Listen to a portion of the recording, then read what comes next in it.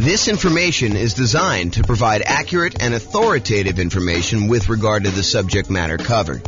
It is offered with the understanding that the presenters are not engaged in rendering legal, accounting, or other professional services. If legal advice or other expert advice is required, the services of a competent professional should be sought.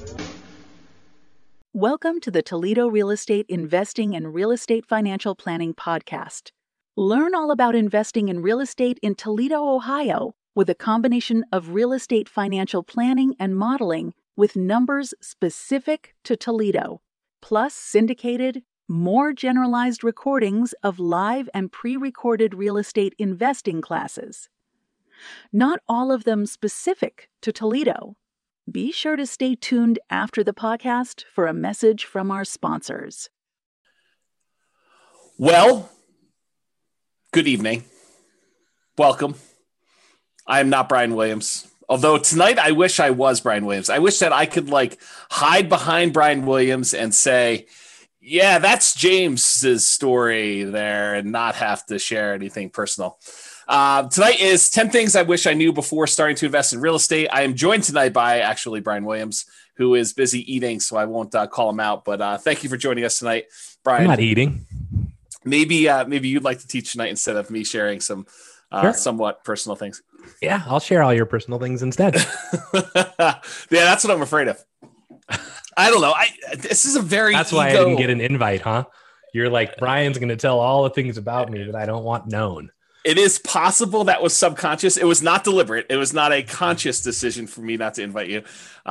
It's possible it was done before I started sending you invites again. I don't know. Some week when I'm teaching at some point, you're going to forget to send me an invite and I'm just not going to show up. Well, I mean, for most classes, I probably could wing it or change it to ask me anything or something like that. But that depends on the class. Although, I mean, when you prep for a class, it is way better than me winging it without having doing any prep ahead of time. Because it's not like I prep for a class that you're going to teach. So, right. Oh my goodness. Okay. Yeah. Tonight's some people say that public speaking is the biggest fear in the world and all this other stuff. For the most part, I don't get really nervous when I have to go and teach a class or do anything like that. But tonight, for some reason, I really am worked up. My stomach's in knots. I told Tammy the other day, I was relax. Yeah, probably true. All right. Upcoming classes. Yes, exactly. Nick says James has a beard and not Brian. That's really bizarre. Oh, you have a slight beard? Yeah, that's 4 weeks for him. This is 2 days. That is true. It's probably even more than 4 weeks for me. And the spots that look like they're not coming in, that's just gray. If you can tell, it's not that I'm light down here. It's that's probably the darkest part of my beard. It's just all gray. So last time when I had my slightly longer beard and you were like, what's wrong with your you look like you have fangs. So I got self-conscious and shaved my beard off. So it's gray. It's like chops, right? I don't know. It comes down on the sides here. I don't know. We can talk about this later. Okay, just breathe. Here we go. Upcoming classes. Next week, much better class than tonight, I can assure you. I don't know what I'm teaching yet, but it's 8 money-saving, risk-reducing real estate investor insurance tips. And I'm sure it's going to be amazing. I'll come up with some really great tips to talk to your insurance agent about and things to remember to do and all that stuff. It's basically the insurance class that you guys probably didn't know you needed or wanted, but it's coming. So I'm surprised you only have 8. Well, I didn't think I'd be able to come up with 10. That's why it says 8. Oh boy. And probably come up with 10. For continuity's sake, Brian did survive. He was not boiled like a lobster, although he has refused to visit the hot tub since then because I did cook him that badly. I let Brian say for himself. Yeah, it was pretty bad. I had to get out of the hot tub because I was dizzy and going to pass out. Yeah. He got out. He was all steamy and everything.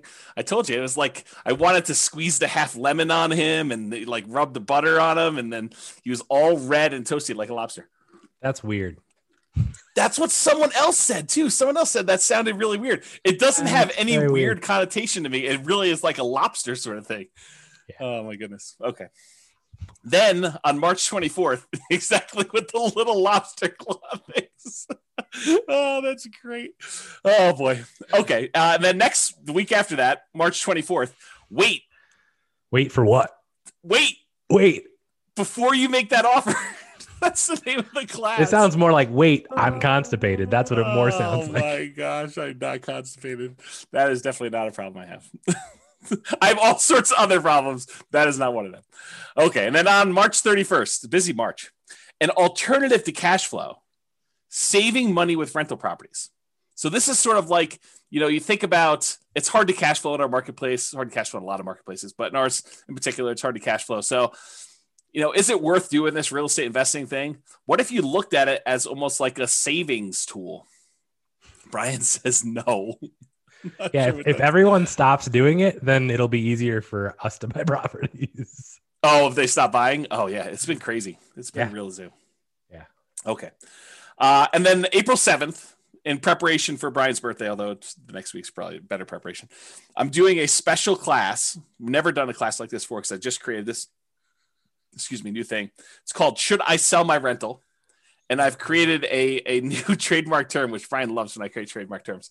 This one is return on true net equity. If you were going to walk away with equity from a sale after transaction costs, after depreciation recapture, after capital gains taxes, and you had a certain amount of money that you were going to leave with, what would you need to be getting on that return in order for you to consider selling your property? And what's the return you're getting from your real estate on that net amount after you calculate all your expenses? So it's a really interesting new concept. You're going to love it. It's going to be pretty amazing. And it kind of looks like it says redneck. If you kind of just redneck. I mean, it's the redneck, something. Does not look like that. Yeah. Oh my goodness. Thanks for that prep for my birthday. Yeah. Well, I mean, the next one is stress testing your real estate investing portfolio, part 1. And part 1, I'll give you a hint. Part 2 is not the next week. I know. I figured you were going to say part 2 is not the final one. Well, that is also true. Part 2 is not the final one. Oh my goodness. Yes. Class is going to be terrible tonight. You should all just leave. I agree. Because if you guys all leave, then I actually don't need to share. I don't need to be vulnerable. Everyone should call their friends and tell them to log on. Oh my goodness. If we can get to 100 people, everyone got 3 people to just log on tonight. That would be awesome. Oh my goodness. Okay. And if you don't like the classes, tell Brian, send him an email. He loves hearing about complaints about class topics because he has no input on what we're teaching at this point. He can suggest a class if he wants to. You can go to realestatefinancialplanner.com/suggest or call me. Just tell me what he'd like to teach. Oh man. But if you really don't like the classes, you can go to realestatefinancialplanner.com/suggest and you can suggest the class. You can vote on what other people Does anyone do that? There was a time when people were actively suggesting on there, but I really wonder if the website is still working because I haven't seen anyone in like 3 weeks on there doing anything. So either they're like, you're right, James, you have taught all the classes that we need. There's nothing else I could suggest. I mean, some of the ones you're coming up with are great because I wouldn't have thought of that one. Or who knows? Maybe they're just not willing to give feedback. Well, I mean, I know when we planned NCRAG for like the past 3 years, we're like, what are we going to teach that's different? And it's like, right, you've taught a lot of stuff. Right, exactly. So it's hard to come up with like, what else do you want? Because ask a question, we have a class for that. Like we have all 2 hours just for that question. That's right. Oh yeah, you want to know about that? Let me tell you the 2-hour version. Go listen to this particular class recording. Yeah, you know the thing that might be good? It might be time to bring back story time and like interviews. Yeah, that's work though. I mean, you got to like line up the interviews and it costs me a dinner. And no one can go out to eat right now, so it doesn't really cost me a dinner, but it costs me a dinner anyway. I don't know, just crazy. Yeah. Yeah. I got high anxiety for tonight. Okay. Introductions via chat. Please make sure that you send to all panelists and attendees so that Brian and the rest of the audience can see your questions that you're asking. And then who are you and where are you from? If you can answer that in the chat window, that'd be awesome. And then what did you wish you knew before you started investing in real estate? And if we get enough replies from you, then I don't need to share mine. So please be sure to share your things there. And that'd be great. Then if you have questions throughout the webinar, please do use the chat window. We will try to do that. And I will start looking through the responses here. What was the link for the suggest link? realestatefinancialplanner.com/suggest. So there you go. Oh, you're gonna put it in there? Did you have to put HTTPS or whatever it was? No, they can paste it. Okay. I mean, Dan asked. I know Dan will know how to use those letters. He does. I'm not worried. He can probably tell us something about this. Right. He's going to tell us if the site is up or not, and then he's going to start suggesting stuff. Oh, man. Okay, good. Well, hopefully he's got some good suggestions. That'd be great. Okay. There's a podcast. This recording will likely not make it to the podcast. Well, it depends on how personal I get, really. If I keep it relatively sanitized, then it may not make it up there. If I really go and start, I don't know, crying on the episode, if I cry, it will not go up. I will tell you that right now. So there you go. Yeah. That picture actually looks remarkably like what I look like right now. Yours does not. Yes, that is true. Oh, that was great. I have a Rogue shirt on. It's just not gold. And I have about that length of beard and about that length of hair. Yeah. I think I'm wearing a Rogue shirt. It's just hidden. So. Yes, I know. It's unfortunate. Yeah. Okay. So realestatefinancialplanner.com/podcast if you want to listen to the podcast episodes. And I'm glad to see that some people are dropping off from the recording. So thank you very much for doing that. Although you've dropped off so you can't hear it. It's also available on iTunes, Spotify, Stitcher, and TuneIn. All right. It's like you get closer. My nerves increase. Like I can feel my blood pressure increasing, and I don't know, it just feels very anxious. Well, just relax. So Hunter says, I wish I knew the importance of networking, connecting with people. That's a good one. I did not have that on there. I think I didn't have that on there because I definitely was networking, connecting with people. So that's actually one of the things I say at the end is there's probably a whole separate class on things that I did know that I happened to be right about. Because I could have happened to have been wrong about a lot of this stuff too. This is a good one. I wish I knew about all of this in high school. That is a good one. Yeah. I wish I knew you guys 15 years ago. I wish I knew James and Brian before I started investing. They might not be saying that after tonight. Yeah. We wish we knew more about alternative forms of funding much earlier. We always thought you need 20% down, kept us from investing. I wish I knew everything already. Yeah. I don't know everything already. Not even close. Oh, that's awesome. I wish I had seen Boston on tour live. Is that Mitch? Oh, yeah. Oh, that's great. I think so. I have a hard time seeing who it is. Oh, here we go. Oh, man. Okay. This is all public information, bro.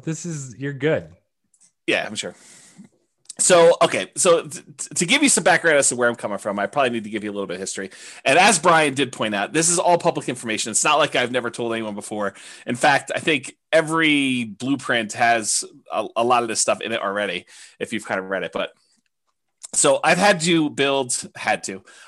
to build 2 multi-million-dollar portfolios twice.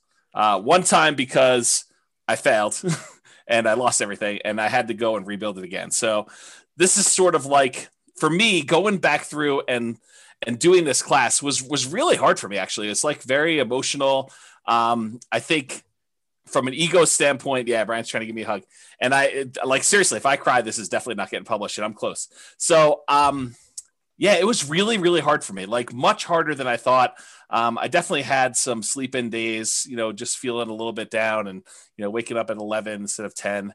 And, just a rough couple of days, 3 or 4 days trying to do some of this stuff. So yeah, so this is where I'm coming from. I'm coming from, I thought, I really did at the very beginning of this thing, like when I started doing the real estate investing, I don't even remember how long ago it was now.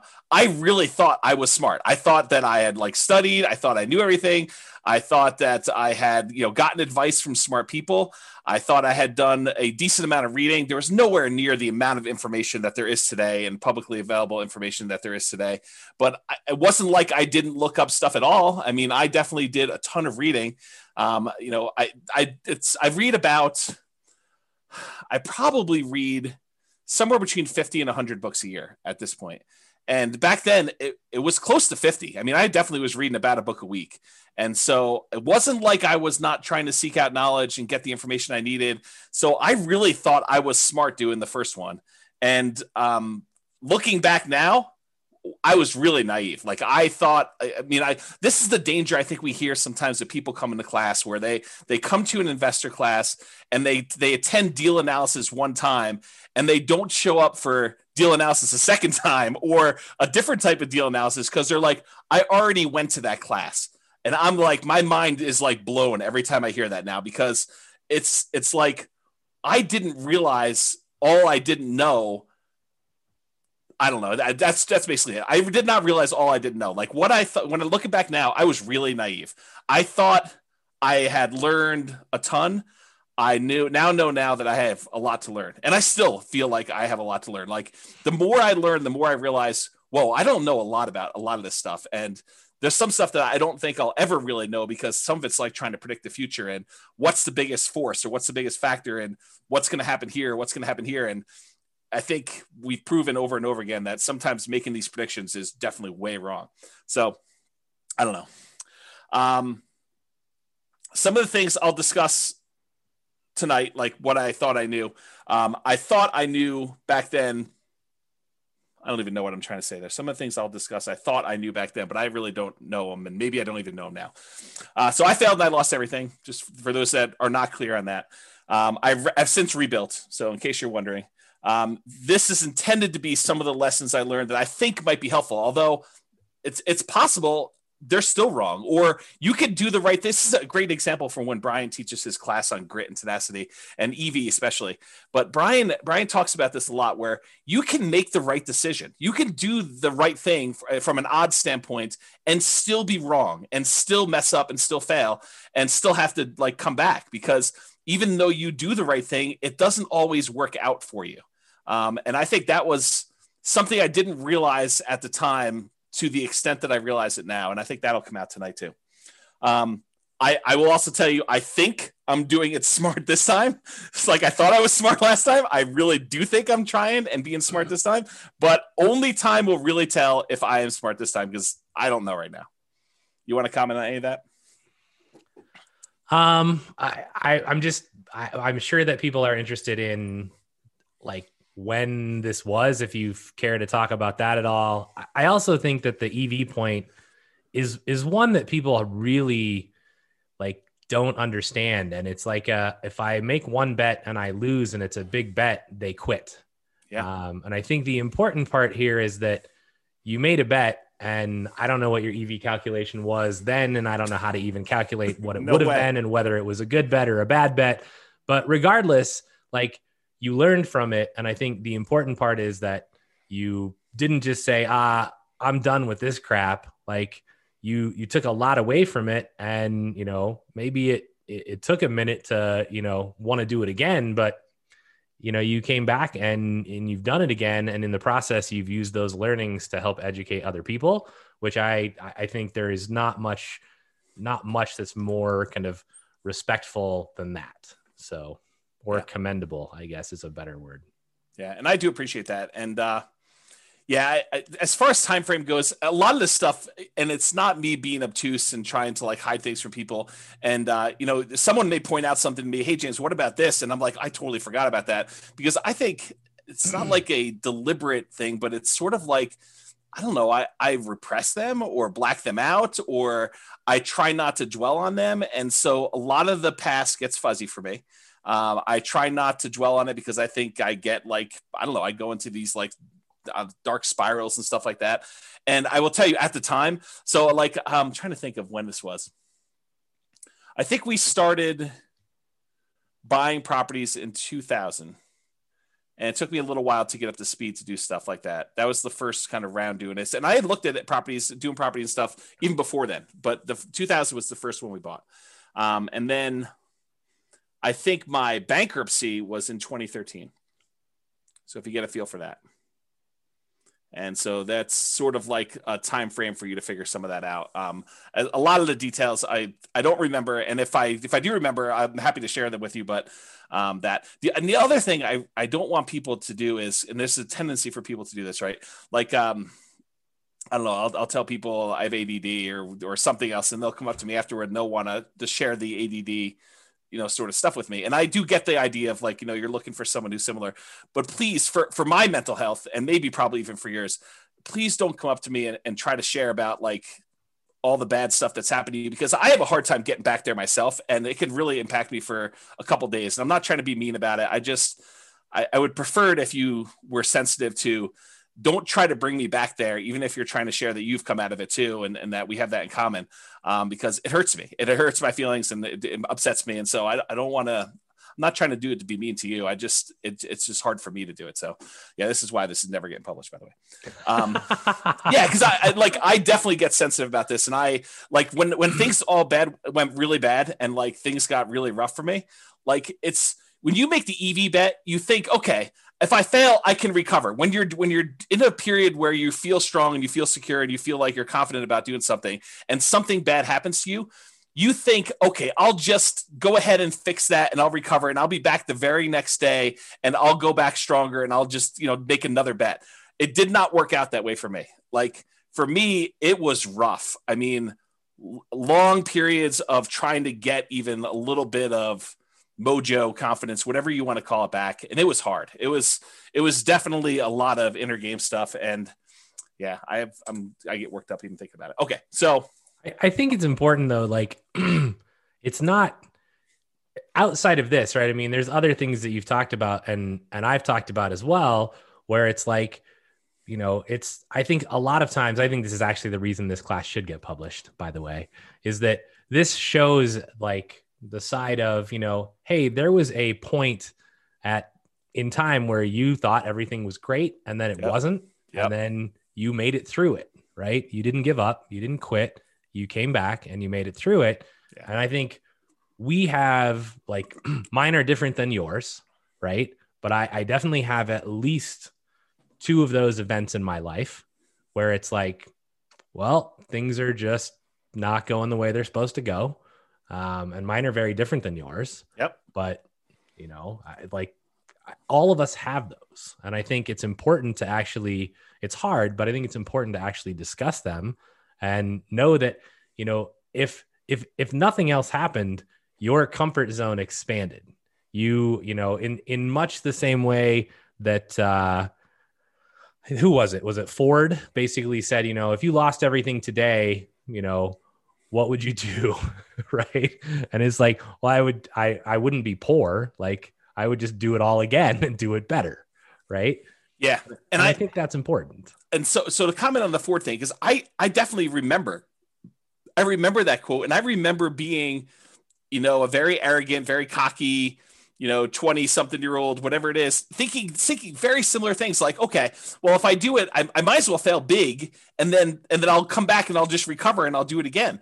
That did not happen for me. Like the thinking before these mistakes happened and the thinking like immediately while they were happening even, and immediately after some things happened, like it was rough. And it was like I don't know, like, should I change stuff? Like, I really questioned a lot of like basic stuff, like, I don't know, like core personality stuff, core like traits I had about things like maybe this is not the way things should go. I don't know. It's just like, there's probably a whole separate class, although I'll never teach it on this like psychology and the sharing stuff. Cause Brian, like of all the friends you've had and all the people I am probably least likely to share like personal, emotional type stuff. Like I'm really good listener. I know that I fill that role for other people and being a really good friend in that way. But as far as like dumping stuff for myself, nope, not great for me.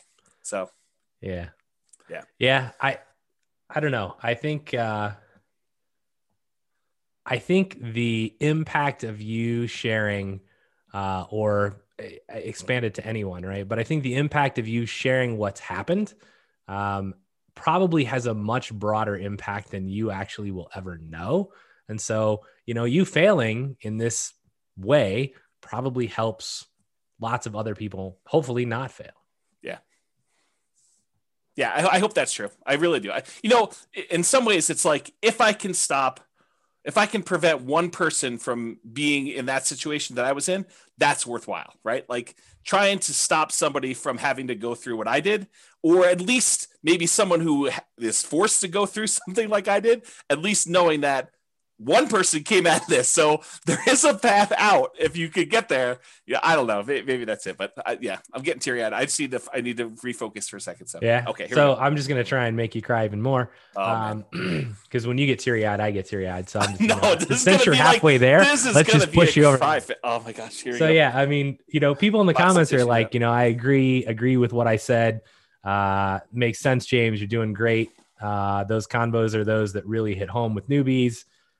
You guys are awesome. Sharing your vulnerabilities to help others is commendable and very helpful. Thank you. And then somebody says, I didn't know this of your past, but seeing where you are now, it only makes me admire you even more. Right. And then you are awesome, James. See, I appreciate that. Thank you. So there you go. All right. Breathing. What? Yeah. Do you need a break? I'm working on it. I hopefully you want me to teach this slide? Well, this is literally is all 10 of them, so it's right here. This is the last slide of the day. No, there's a whole bunch of other slides, but I'm going to give you the list up front. This is there's definitely some overlap on this list. Like certain ideas, they kind of resonated, and I was like, well, that's really sort of similar to this, and so you'll see them. But we'll have some good discussions, I think, tonight. The first thing I wish I knew before starting investing in real estate is it is not a get rich quick, and I thought I knew that, but I also thought that I could speed this up. I thought, this would be something I could brute force, smart through hustle, through grit, just kind of get it done and make this happen very quickly. And I will tell you that is not the case. And I'll share some stuff with there. The second one is actually a quote, and I kind of refer to this as not buying crap because it's at a discount. But this is the quote from Charlie Munger. Great business at a fair price is superior to a fair business at a great price. And I'll talk a lot about that tonight as I kind of talk about some different things. But the basic idea is just because you can get a property at a discount does not mean that's the property you should buy. There's really compelling reasons to buy quality. And I will talk about some of those tonight. And that was one of the big lessons I had from kind of version 1 versus version 2. Yeah. What's interesting, I know this quote, right? I've heard it from you a lot. I've seen it from his book that I've not read. But, I remember when I was starting out and we were driving around and this just occurred to me. Like I've never thought about this way before, where I was like, yeah, I want to buy stuff that's just ready to go. Like I'm not wanting to do any work. And you were like, that's just not normal. Like it's not what anyone else is doing. And I was like, I don't really care because I don't know how to swing a hammer. Yeah. Right. Like I can like, maybe clean the house and have it recarpeted or repainted, but that's the max. Yeah. Right. And I think about this quote now and I'm like, in some form, I'm buying a great house at what was a fair price. Yes. Instead of buying even a good house at a great price. Right. And it turned out remarkably well. And I actually think that in a sense, many of, like all of the people that are buying the, new construction builds are essentially doing this. Yes. Which I think only bodes well for them in the long run. Yeah. And so I'll make a comment on this because I don't think I have a slide in this, although I probably should have included it. And if I ever do this class again, which I probably will never do. We should add the 44 of you that are here. Congrats. Yeah. You're the only 44 that are ever going to see this. Exactly. So here's the interesting thing. So Warren Buffett, who is Charlie Munger's business partner, they both do like Berkshire Hathaway. So Warren Buffett originally learned from a guy named Benjamin Graham. Benjamin Graham was a college professor, real estate investor, kind of ran a mutual fund or hedge fund, whatever you want to call it. And this is, Warren Buffett went to college at, I think, Columbia and learned from Benjamin Graham how to be an investor. And Benjamin Graham wrote a great book. It's called The Security Analysis. And he talks about his strategy. He also wrote a book called The Intelligent Investor. And so Benjamin Graham's strategy was to buy deeply discounted properties that a lot of times they were on their last leg. He used to refer to it as cigar butt type deals, where you buy a property, you pick up a cigar butt and it's got a couple good puffs left in it that is going to bring you some revenue. And so that was sort of the strategy that Warren Buffett was using that Ben Graham taught him. And that was Warren Buffett's primary strategy of buying deeply discounted property, something that was distressful that they could have, a couple last puffs of life where they could make some money for him. And then he could eventually sell them off and do that. And so he'd look for discounted properties, buy them when their value kind of returned to normal, or he could get a little bit of money out of them. Then he would eventually sell them. Along comes this guy, Charlie Munger. Charlie Munger also grew up in Omaha. They were 8 years apart or something like that. And Charlie went to California, became an attorney, and started doing some investing there. And somehow they came back and re-met back in Omaha. And Charlie had a different strategy. And Charlie was, and Warren Buffett apparently admits this, but Charlie helped Warren learn about buying quality and, looking at buying quality companies that are at a discount that have some type of economic advantage or exceptional growth potential in them, and buying them and then holding them forever, instead of this idea of buying this deeply discounted stock and then holding on to it until you had to sell it in the future. And so Charlie Munger was largely responsible for Warren changing his plan. And I will give you credit, Brian, because you definitely helped solidify this thinking in my mind, because one of the things I was struggling with coming out of a lot of the challenges I had is, what were the things that went wrong with the beginning? And sometimes it takes someone else doing a strategy and seeing, how that works, because a lot of times we can't visualize how things work and really what the problems are going to be until someone else does it. And you're like, oh, and especially when you have unprecedented insight into how things work, because I think being as close as I was to you, I got to see a lot of how this was working out for you. And I was like, yeah, this definitely reinforces some of these concepts that Charlie Munger was kind of teaching Warren Buffett. And so that's sort of how I look at it. Not that I am Warren Buffett and you're Charlie Munger. In fact, it's probably the opposite, but the parallel in my mind, at least, is there of you coming in and helping me realize that this quote, this idea was more true than I wanted to originally believe, and seeing it in a different way. So thank you for doing that. I appreciate it. Yeah. And this isn't this was not a toot my own horn thing. And I will say, I didn't know any better, right? My journey started with, I saw the crap my dad was buying and renting. And I'm like, well, I ain't dealing with that crap, right? Don't do any work for 20 years. You go in and the carpet's torn up and the sink's falling off the bathroom. There's barely a shower. I'm like, that's just stressful. Right. So I'm like, I'm not doing it that way. And the only other thing I knew was the place that I lived in. And I was like, I bought the exact thing. Right. And then I was like, well, I know how my landlord is currently doing this, and they seem to be making a lot of money. So buy one of those. And then it was like, well, why not just go buy these? Right. And I mean, a lot of it was, there's definitely timing and luck and market and a whole bunch of other things. Right. But for me, I think this is where, if you guys hear us teach something, I mean, we're probably right, but we could be wrong, right? I mean, and this is what it is. If you think that your plan is good and you vetted it and you're not just guessing, then go try it, right? Don't be afraid to step out of the norm. Because I remember every house we'd pull up to, and James would be like, we'd walk through a house and I'd be like, yeah, this is just not really ready to go. And he'd be like, this is what most people are buying. And I'm like, yeah, well, it's not what I'm buying. So pass. Right? That's true.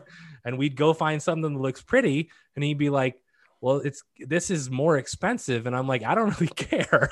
I just don't. Right. The numbers still look like they meet my criteria. So let's try it out. And, a lot of that is, it's hard work. It's grit. It's luck. And luck is really, the hard work that you put in that creates opportunity for you. Right. I don't believe in blind luck, but I think, have confidence in yourself. Right. And then go perform, but be willing to learn from what doesn't go well. Yeah, I think those are all really good points. I will point out, my father was doing a strategy, and similar to you, I was like, well, there's some problems with his strategy. I'll fix them. But I kept some parts of it, like the buying properties that were deeply discounted that needed work. I mean, I think that was part of the strategy that I was like, well, I think that's the equivalent of buying something at a discount and kind of having a margin of safety and having value. And so I thought about it from that perspective. And then I thought I was going to fix some other things, but turns out that didn't work. And we'll talk about this tonight. Next, look at my list. Otherwise, we're never going to get through this. I figured this is the whole class. We'll just have a discussion right here. Well, there's a whole bunch of extra slides, but there's other slides. There's 60 slides. Oh man, serious? Yeah, exactly. Yes.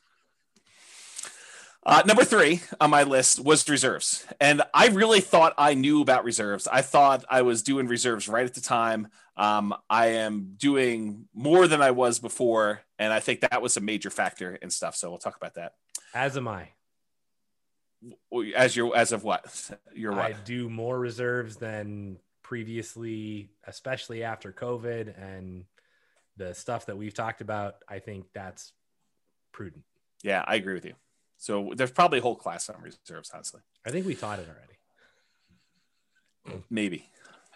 There's some stuff I have yet to build about reserves that I still want to create, but I didn't understand the return quadrants nearly as good as I do now, and some of the nuance and subtlety in those things. And so that's a big one that I think is a factor. I didn't know about Nomad, and I was telling Tammy about this in the hot tub last night, and she told me, she's like, yeah, if we had known about Nomad, we totally would have nomaded, and I think it would have made a big difference in a lot of the stuff. And so if I could go back and do it again, that is definitely one thing I would change. I don't know if Brian would have done it differently, but I totally would have nomaded from the beginning. I mean, in a sense, I kind of nomaded once. Accidentally. I did move and rent the previous house out. It just happened to be a price point of a house in Vegas that was not adequate for being a normal rental. You can't buy multi-million-dollar properties and expect them. It wasn't that. Right. All right. So Nomad was one of them. Another one was Focus. I think for a long period of time, I was seeking. I was open and willing to trade up a strategy that was working for a possibly better strategy. And I was constantly spending time and resources trying to figure out a better strategy. And just, I think not knowing that there wasn't a better strategy, or devoting the energy to focus in on what I should have been focused on and getting better at that, rather looking for side things or other things like that. And so we'll talk a little bit about that. And related, the grass isn't always greener. And I'll talk about, looking at other markets and saying, well, they're cash flowing, we're not cash flowing here. Maybe I should be investing there, and kind of like the downfall, some of that. The past is not equal to the future. And so definitely some things about, well, historically, this is how it's worked. So it's got to work that way in the future. And now I have a much better appreciation for that is definitely not how things always work. It's not like you can look back and say, oh, we've been going up 8% a year in Fort Collins for the last 8 years. I'm going to pencil that into my calculator and use 8% per year. That's false. And we'll talk a little bit about that. A much deeper, more nuanced understanding of income from properties, rents, other income sources on properties, and specifically expenses. And, this is sort of like the class that Brian teaches on capital expenses. Understanding like those numbers at a much better level, I think, was something I didn't quite have at the time. And that is a major lesson that I think I wish I had known back then. Kind of like the appreciation for what expenses do I have control over? Which ones do I not have control over? Which ones are going to be very large as a percentage because they don't change much, whether you're buying a $50,000 house or $250,000 house, and how those things impact stuff. I think that those things I didn't know. And then sort of the last one is I was incredibly competitive, incredibly driven to like do a bunch of stuff when I was younger. And I think looking back now, I should have been a little bit more balanced, a little bit more patient, because I do think it's timing. It's like how long you've been in the market is a major factor to your success. And so I didn't have to push as hard. In fact, if I was going to push as hard, I probably should have pushed in other areas, but I probably would also recharge a little bit more and do some other things a little bit differently. So we'll talk about that. Okay. Number one, it is not get rich quick. It is get rich slow, in my opinion. Unless you're converting a very large amount of money invested elsewhere into rentals, real estate investing is a get rich slow endeavor. And if you're taking the money and you're converting it from stuff that you already had into rentals, you're rich already. And so it's still get rich slow, even if you have a bunch of money and you're just getting started out. If you have a chunk of money already and you're kind of investing in it, you might have a baseline of income coming in from the money that you're investing. However, that's not the norm. And it definitely was not what I was coming from. So I'll talk more about this later, but the idea is that I didn't have a ton of money when I got started in this stuff. So it was really hustling and trying to, convert job income into real estate investing income. And then eventually, for a period of time, at least, trying to be creative and being a real estate entrepreneur and generating income from real estate entrepreneurship. So it's get rich slow, because even if you're earning an incredibly optimistic, for our marketplace, a 10% cash on cash return on investment, which it's really hard to do that in our local markets. It's probably closer to zero, honestly. You need to have a large enough amount of cash to make that 10% that you're earning on that money support your lifestyle. And so that's really hard to do. And it was exceptionally hard to do here in our local marketplace. You probably could do it in some other marketplaces, but again, this is the nuance of market to market. It does help if you have a lower target lifestyle number. And I probably didn't realize just how big of an impact that had. Raising a family with 2 small kids and a wife, and, we weren't living crazy high, but I mean, I was definitely not eating at Qdoba. Like, I was definitely eating out of Qdoba, and we were definitely, kids were doing fun stuff. And, so those things definitely existed. So if you have a lower target lifestyle number, especially early on, that could have a very positive impact. If you have a very high number there, it's much harder for you to hit your numbers. I think you need to be a lot more aggressive, or you have to start with a lot more money in order to get close to hitting those higher numbers. And so that's probably a kind of like sub lesson for some of this stuff here.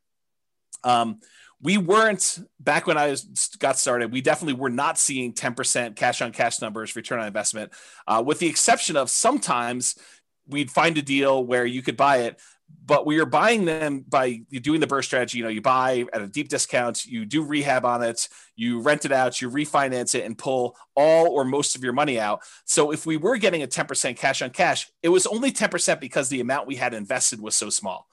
So it was like very small dollar amounts, even if you were able to get that 10% cash on cash. We were not seeing numbers where you could see 10% cash on cash return or anywhere near that, with large numbers that we could do down payments.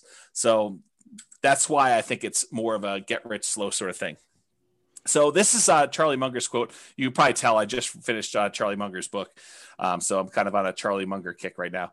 Although I've always been a fan of Warren Buffett stuff. So this is not all new to me, but it's refreshed in my mind because I literally just finished it a couple days ago. So here's a quote from Charlie Munger. "The first $100,000 is a bitch, but you got to do it. I don't care what you have to do. If it means walking everywhere and not eating anything that wasn't purchased with a coupon, find a way to get your hands on $100,000. After that, you can ease off the gas a little bit." And what he's really talking about is the effort that's required for you to get that first 100K. You need to rely on your own actions, your own effort to do it. After you get 100K, the 100K itself becomes an asset that helps you get to the next 100K. And then when you get to that, the 200K helps you get to your next 100K. So the money you actually have starts to work in your favor to get you to the next step. For that first one, it's all you. And you got to really put your head down. You got to work hard. You got to make it happen. And it's really challenging to do. And he acknowledges that. He did this at a shareholder meeting for Berkshire Hathaway, is my understanding. Do you want to add something to that, Brian? I saw you nodding and bobbing. Yeah, I mean, so for me, if you go back a slide, I would choose to reword this a little bit. Or forward. I don't know what that slide is, though. Can't comment on it yet. But for me, I don't really.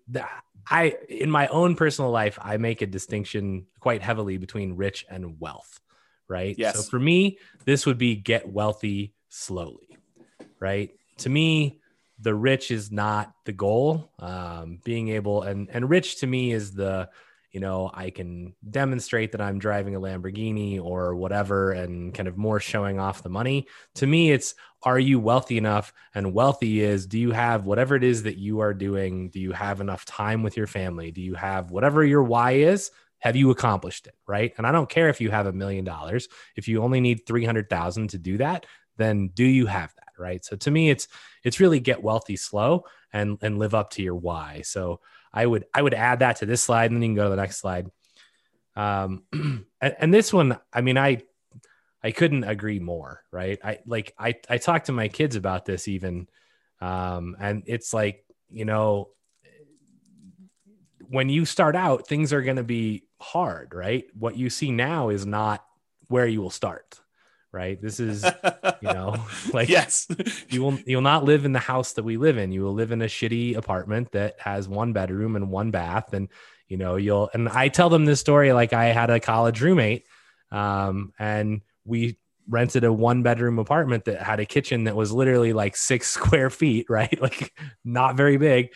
And we slept in the same bedroom in different beds. And I tell my kids this because I want them to understand, like, you don't start here. And the funny part of the story is my feet would hurt every morning when I woke up, and I couldn't figure out what was going on. And one night I woke up and my feet were basically at the head. I'm not sure why he didn't put his feet next to my feet, but like, our beds were in an L shape. And I woke up and he's got his fist cocked like at 2 a.m. And I'm like, bro, what are you doing? And he's like, you're snoring. And he was punching my feet at night. That's awesome. I was like, dude, you can just wake me up. You don't need to punch me. That's great, it was horrible. But yeah. I think knowing that you're going to have to go through that. And I try to explain to them, even though, the oldest is 13, I'm like, when you get that first chunk of money, you can then use it to invest, which then makes you more money. And it, like, the more that you have, the easier it is to make, the more opportunities you have, which totally seems unfair, but this is why you have to put your foot down, like on the gas 100% right now, and get yourself to the point where you have some money to actually be able to earn it. And whatever is in your head as you hear me say this, if you right now are like listening to this and you're like, but I have, kids and COVID and tough shit, right? It doesn't matter. Like, and I'm not being a jerk. It doesn't matter. Like, there are other people in your situation that are going to do it. And so if anyone can do it, you can do it too. And what you have to know is you just have to decide you want it bad enough, right? In any situation, you can eventually get there. So it might take you longer. That doesn't matter, but you have to be dedicated to the process. And once you start it, as Dan just said, right, it does snowball, and it becomes almost at some point, you're like, well, that's almost too easy, right? Like, okay, well, I have all these properties and this, 20 unit apartment comes on, and I'm like, well, I can just go refinance out of these other 2 properties and buy this thing. Yep. And you're like, well, that's stupid. I never would have been able to do that 10 years ago. Yeah. Right. And you don't realize how it becomes easy, but it's not been easy. Right. It was a ton of hard work that most people are not willing to put in early on. So, yeah. And or at any point, really. Yeah. And then the longer you do it, I think your philosophy changes a little bit, but we can talk about that another time. But I think it's like the early push, it's all your effort. And then later on, it becomes slightly less your effort because your other investments are kind of like pulling their own weight. And then you kind of get compounding. So you could do less and less, or you can keep pushing and grow faster. I think that's how you can look at it. And I think, again, it goes back to that first slide is, have you hit your point where you're like, yeah, I'm at my why. I don't need to have Warren Buffett's, billions of dollars, or Bill Gates's billions of dollars. I mean, just, it's not necessary. Yeah.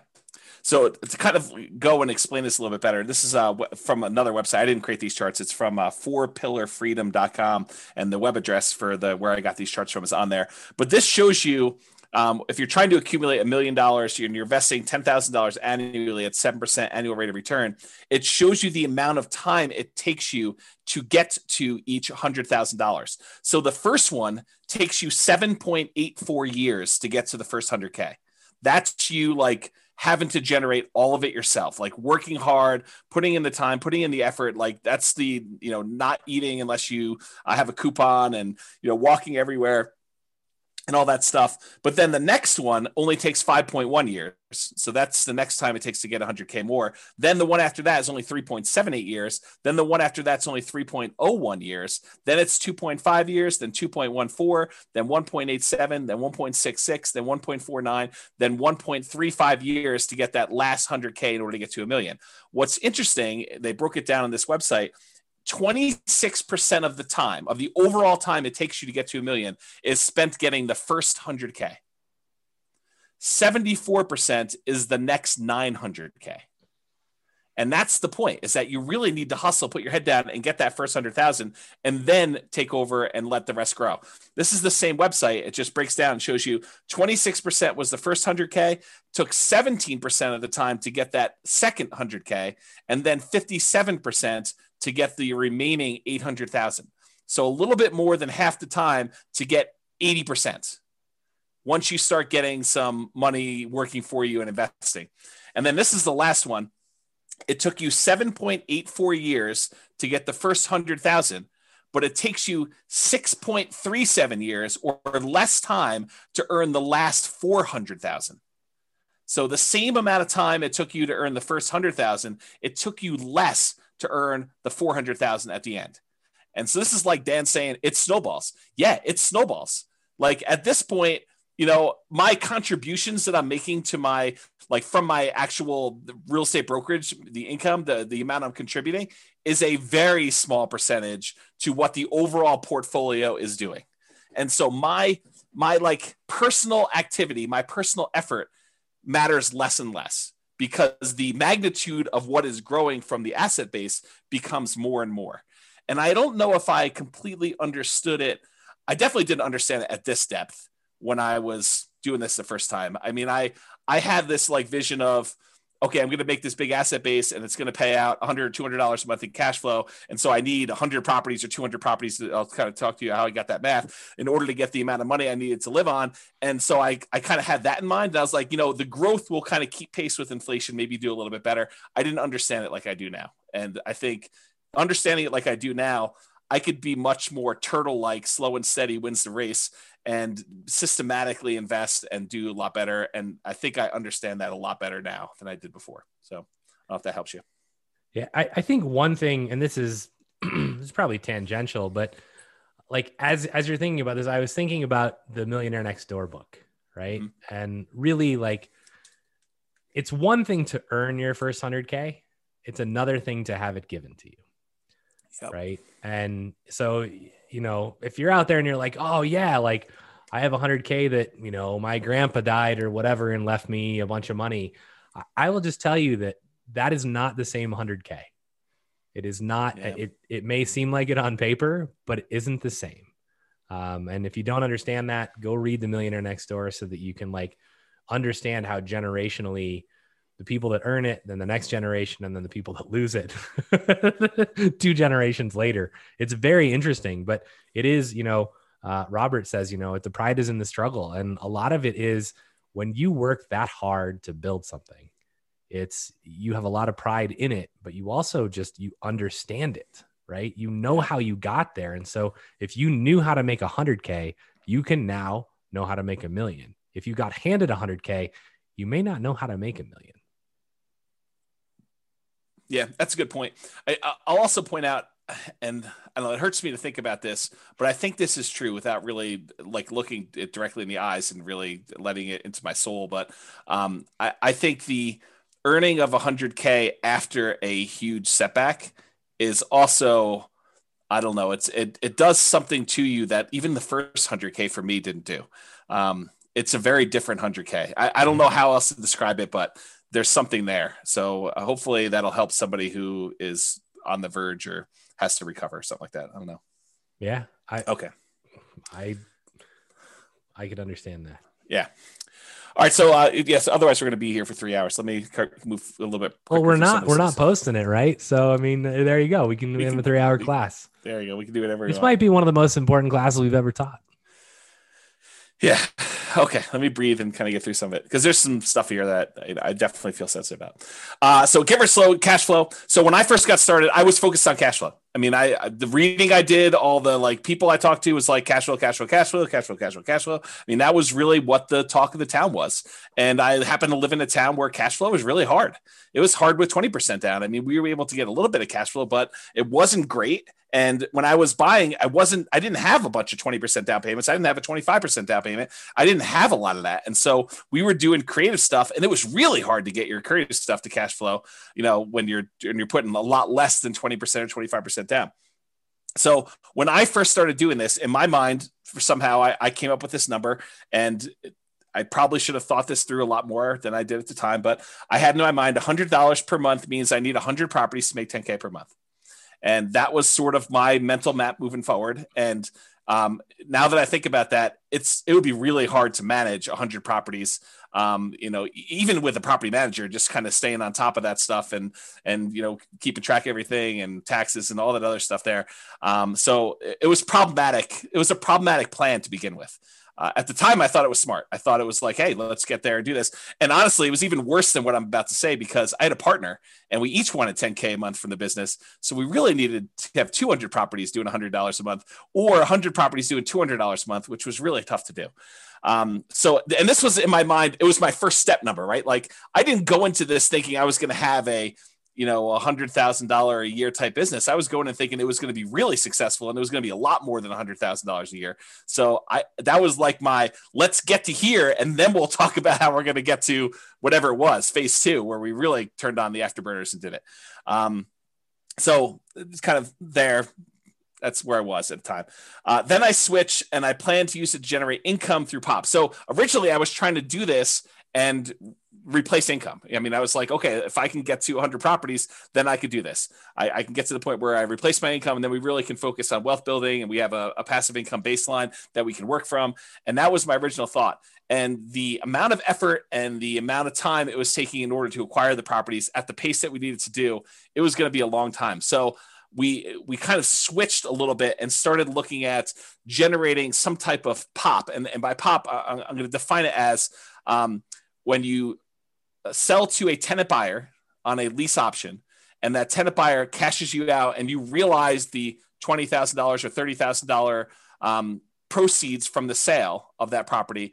What I figured we would do is we would take that money and we would use some or all of that in order to live on. So we need to have enough of these POPs lined up coming in 2 or 3 or 4 years out so that by the time you got to 2 or 3 or 4 years out, when you get to that point, then you'd have enough money coming in that you could support yourself, but you have to be growing these rental properties in the meantime doing that. And so that's sort of how we started looking at it. POPs could have also been fix and flips, quick turns.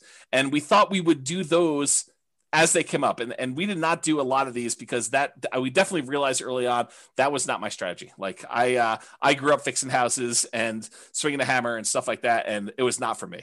I definitely did not enjoy that part of the process. And it's possible it was the way I was raised where it just felt like work from the beginning, right? It felt like a chore. Like, you come home from school and, you're supposed to frame this wall so that when dad comes home, you can look over and make sure you did it right. And then, we're doing drywall the next day and you're sanding drywall 4 times because we didn't do knockdown. We did, the shear coating so it was like all that stuff. And I was like, oh no, I'm not doing this. So anyway, it could have been fix and flips, which we didn't do a lot of, lease option exits, which was a strategy that I thought we were going to go and do a lot of stuff, and a lot of wholesaling. And so the wholesaling, though, is you're taking money, you're kind of like trading dollars today for what you could have had as a long-term investment for a property later on down the road. And you were giving up a lot of the upside. And so while we definitely did some wholesaling, it was not the preferred strategy. And so we did that eventually. And this is like me abridging this story to kind of make it fit into the class. I eventually opted to go to make the POPs actual real estate brokerage commissions. And so all I had to do is help someone buy a house and I could get paid, $10K or whatever it was, to do that. And so that's sort of how that evolved, from doing the creative entrepreneurship where I had to go talk to a whole bunch of sellers, get a seller to agree to sell a property at discounts, to then put a tenant buyer in there or, wholesale the property to someone else in order to make that money, to just helping someone else buy a property that was already done to that point. And so for me, it made a lot more sense to do the POPs as real estate commissions. In retrospect, and this is hard for me to even say, it may have been arguably better if I had just gotten a job and, done some type of nomad thing and just, lived on whatever it was, got to that 100K to 200K, 300K, and just built it that way. And, it's at the time, it didn't feel like that was the better option, but it might've been. So I don't know, just something to think about. Would it change your course of history? It totally would have. And that's the hard thing for me doing this, like looking back, kind of stuff is I don't usually go back and have regrets about, oh, I should have done this differently. I should have done this differently. But if I'm forced to, maybe that wasn't the right choice. Maybe it would have been better to do this other thing. And it's hard to say, right? I mean, I could have gotten distracted by something else and I'm not where I am. And it's really hard to know, but I don't know. It seems like there was a lot of shots on goal that didn't end up being goals. And maybe that's okay. Maybe that's the way it's supposed to be. Maybe it was a persistence grit sort of thing. And that was the lesson I need to take from it. But it's really hard to say in retrospect. So the story that this brings to mind is when I worked at Microsoft, and the VP who had been my VP for most of my career, she's still there. She's amazing. Lisa Brummel, you can look her up. And there was a point in time where she basically two different points in time, right? The first one was, hey, we want you to go do this other new thing. And it was like, that wasn't in my path, right? It wasn't what I was trying to do. And she basically said, you can either stay where you're at and be, a good or even great, manager and business owner, or you can go do this completely new thing. And if it's successful, it'll be rock star level. Right. And it's you have to make this decision between yeah, but the rockstar thing might fall flat on its face, right? This might be a 3-year waste of time. And then where am I? I'm out of line for my other thing, right? I think that was the first one. And then more related was the one when I decided to leave Microsoft and I went and talked to her. And she looked at me and she was like, and I, for those of you that don't know, I left to play poker professionally. And so a lot of people are like, what is wrong with you, bro? You are messed up in the head. You're going to leave your job at Microsoft where you make lots of money and you're going to go play poker. And she was like, I totally understand where you're at. She said, if I was your age and my dream wasn't poker, she's like, if I thought I could make the LPGA tour, I would totally quit and go try it. And I think having not tried what you tried, I think would have been a disaster and a much larger regret than ever being able to sit here and look back and go, oh, I should have gotten a job and made 200 or 300K and then invested. That would have been a huge, huge regret for you, I think. Yeah, it's maybe true. Yeah, I think the challenge with a lot of these looking back things for me is I get overly emotional thinking about it. Yeah. And so I try not to think about it. Yeah. But we're going to have to think about it every week now. Oh, so right. I'm going to cover a couple questions here. Yeah. A whole bunch of people. Mm-hmm. I guess it's just one. I left it from before, so I'll cover it so we can move on. 2 of them. I've yet to begin investing. I'm stuck at home with the kids because of COVID and not able to work, looking to learn as much as possible until I get the income to begin investing, looking to begin sometime this year, fingers crossed. So again, everything you've heard tonight, pedal down. Don't let any of that stand in your way. And every time that anyone, not just you, feels like, oh, hey, this is why I can't do something, I just want you to remember me looking you in the eye and going, bullshit. That's a limiting belief. And then I want you to examine to see if it's actually something that's preventing you from doing it, because it probably isn't. And we all have them, right? And James and Royce and I, and we try and call each other. It's that just seems like a limiting belief, Brian. That's just crap. You can do it if you want to, you're choosing not to. And so I don't know your situation and I'm not pointing anything at you particularly, but definitely examine where your kind of beliefs lie, because there are people who are in really dire situations who still manage to do amazing things. And so it really becomes, how bad do you want it? And when can you, step forward and move towards that? So I hope you're able to start this year. And I grant you, COVID has messed lots and lots and lots of stuff up. Yeah. I literally hear that every day right now because we're hiring for a position and it's got laid off because of COVID. I got laid off because of COVID and I had a great job and then COVID. And it's oh yeah, it's crazy. Next question. I'm in my current first home looking to jump to the next and claim that the new one is primary residence. So essentially nomad, which is awesome. Rent my place, first time landlord. Nervous because of CO laws, which I assume is meant as Colorado laws that heavily favor tenants and not landlord, which actually isn't true in our state. Our state is actually much more geared towards landlord, although it's swung a little bit, but it is not like California where it's, and maybe this is supposed to be California, right? In which case you're dead on. But in Colorado and even anywhere, like it's okay if the laws favor the tenants, right? Don't be negligent. Like treat your tenants as human beings. I mean, and most of this stuff never comes into play. So don't let tenant or landlord laws heavily favor one way or the other deter you from being an investor. Yeah. And then what do we got? And Brittany says, thank you so much for that, which is good that she didn't just like log off. So you already have the right mindset, Brittany. I will just say that, like, for you to actually hear me say that and be like, thank you, like you're going to make it. So go get it done. Yeah. You're well on your way. Because a lot of people would be like, F you, Brian. That's probably true. Which is fine. I totally am happy with that. And then I just go, great. I'm kind of done helping you. Yeah. All right, let me push on because we're at slide 18 of 63. So fair price. There's a lot more to deal analysis than the numbers on the spreadsheet. You have to read into the spreadsheet, and I don't think we can even create a good spreadsheet to really do this justice, because you need to truly understand what each number means and understand what is likely to improve, what is likely to stay the same, what do you have control over, what do you not have control over. So there's a lot of nuance and subtlety to the spreadsheet and understanding that. And there's this idea of what is a fair price to pay for a property. And we'll talk a little bit about that. And then, so early on when I was doing this stuff, I was focused on buying primarily lower priced properties and at a discount. And that was what I was considering my margin of safety when I was buying properties. And I was primarily using the BRRRR strategy, the buy, rehab, rent, and then refi model, where I'd leave as little money in the deal as possible.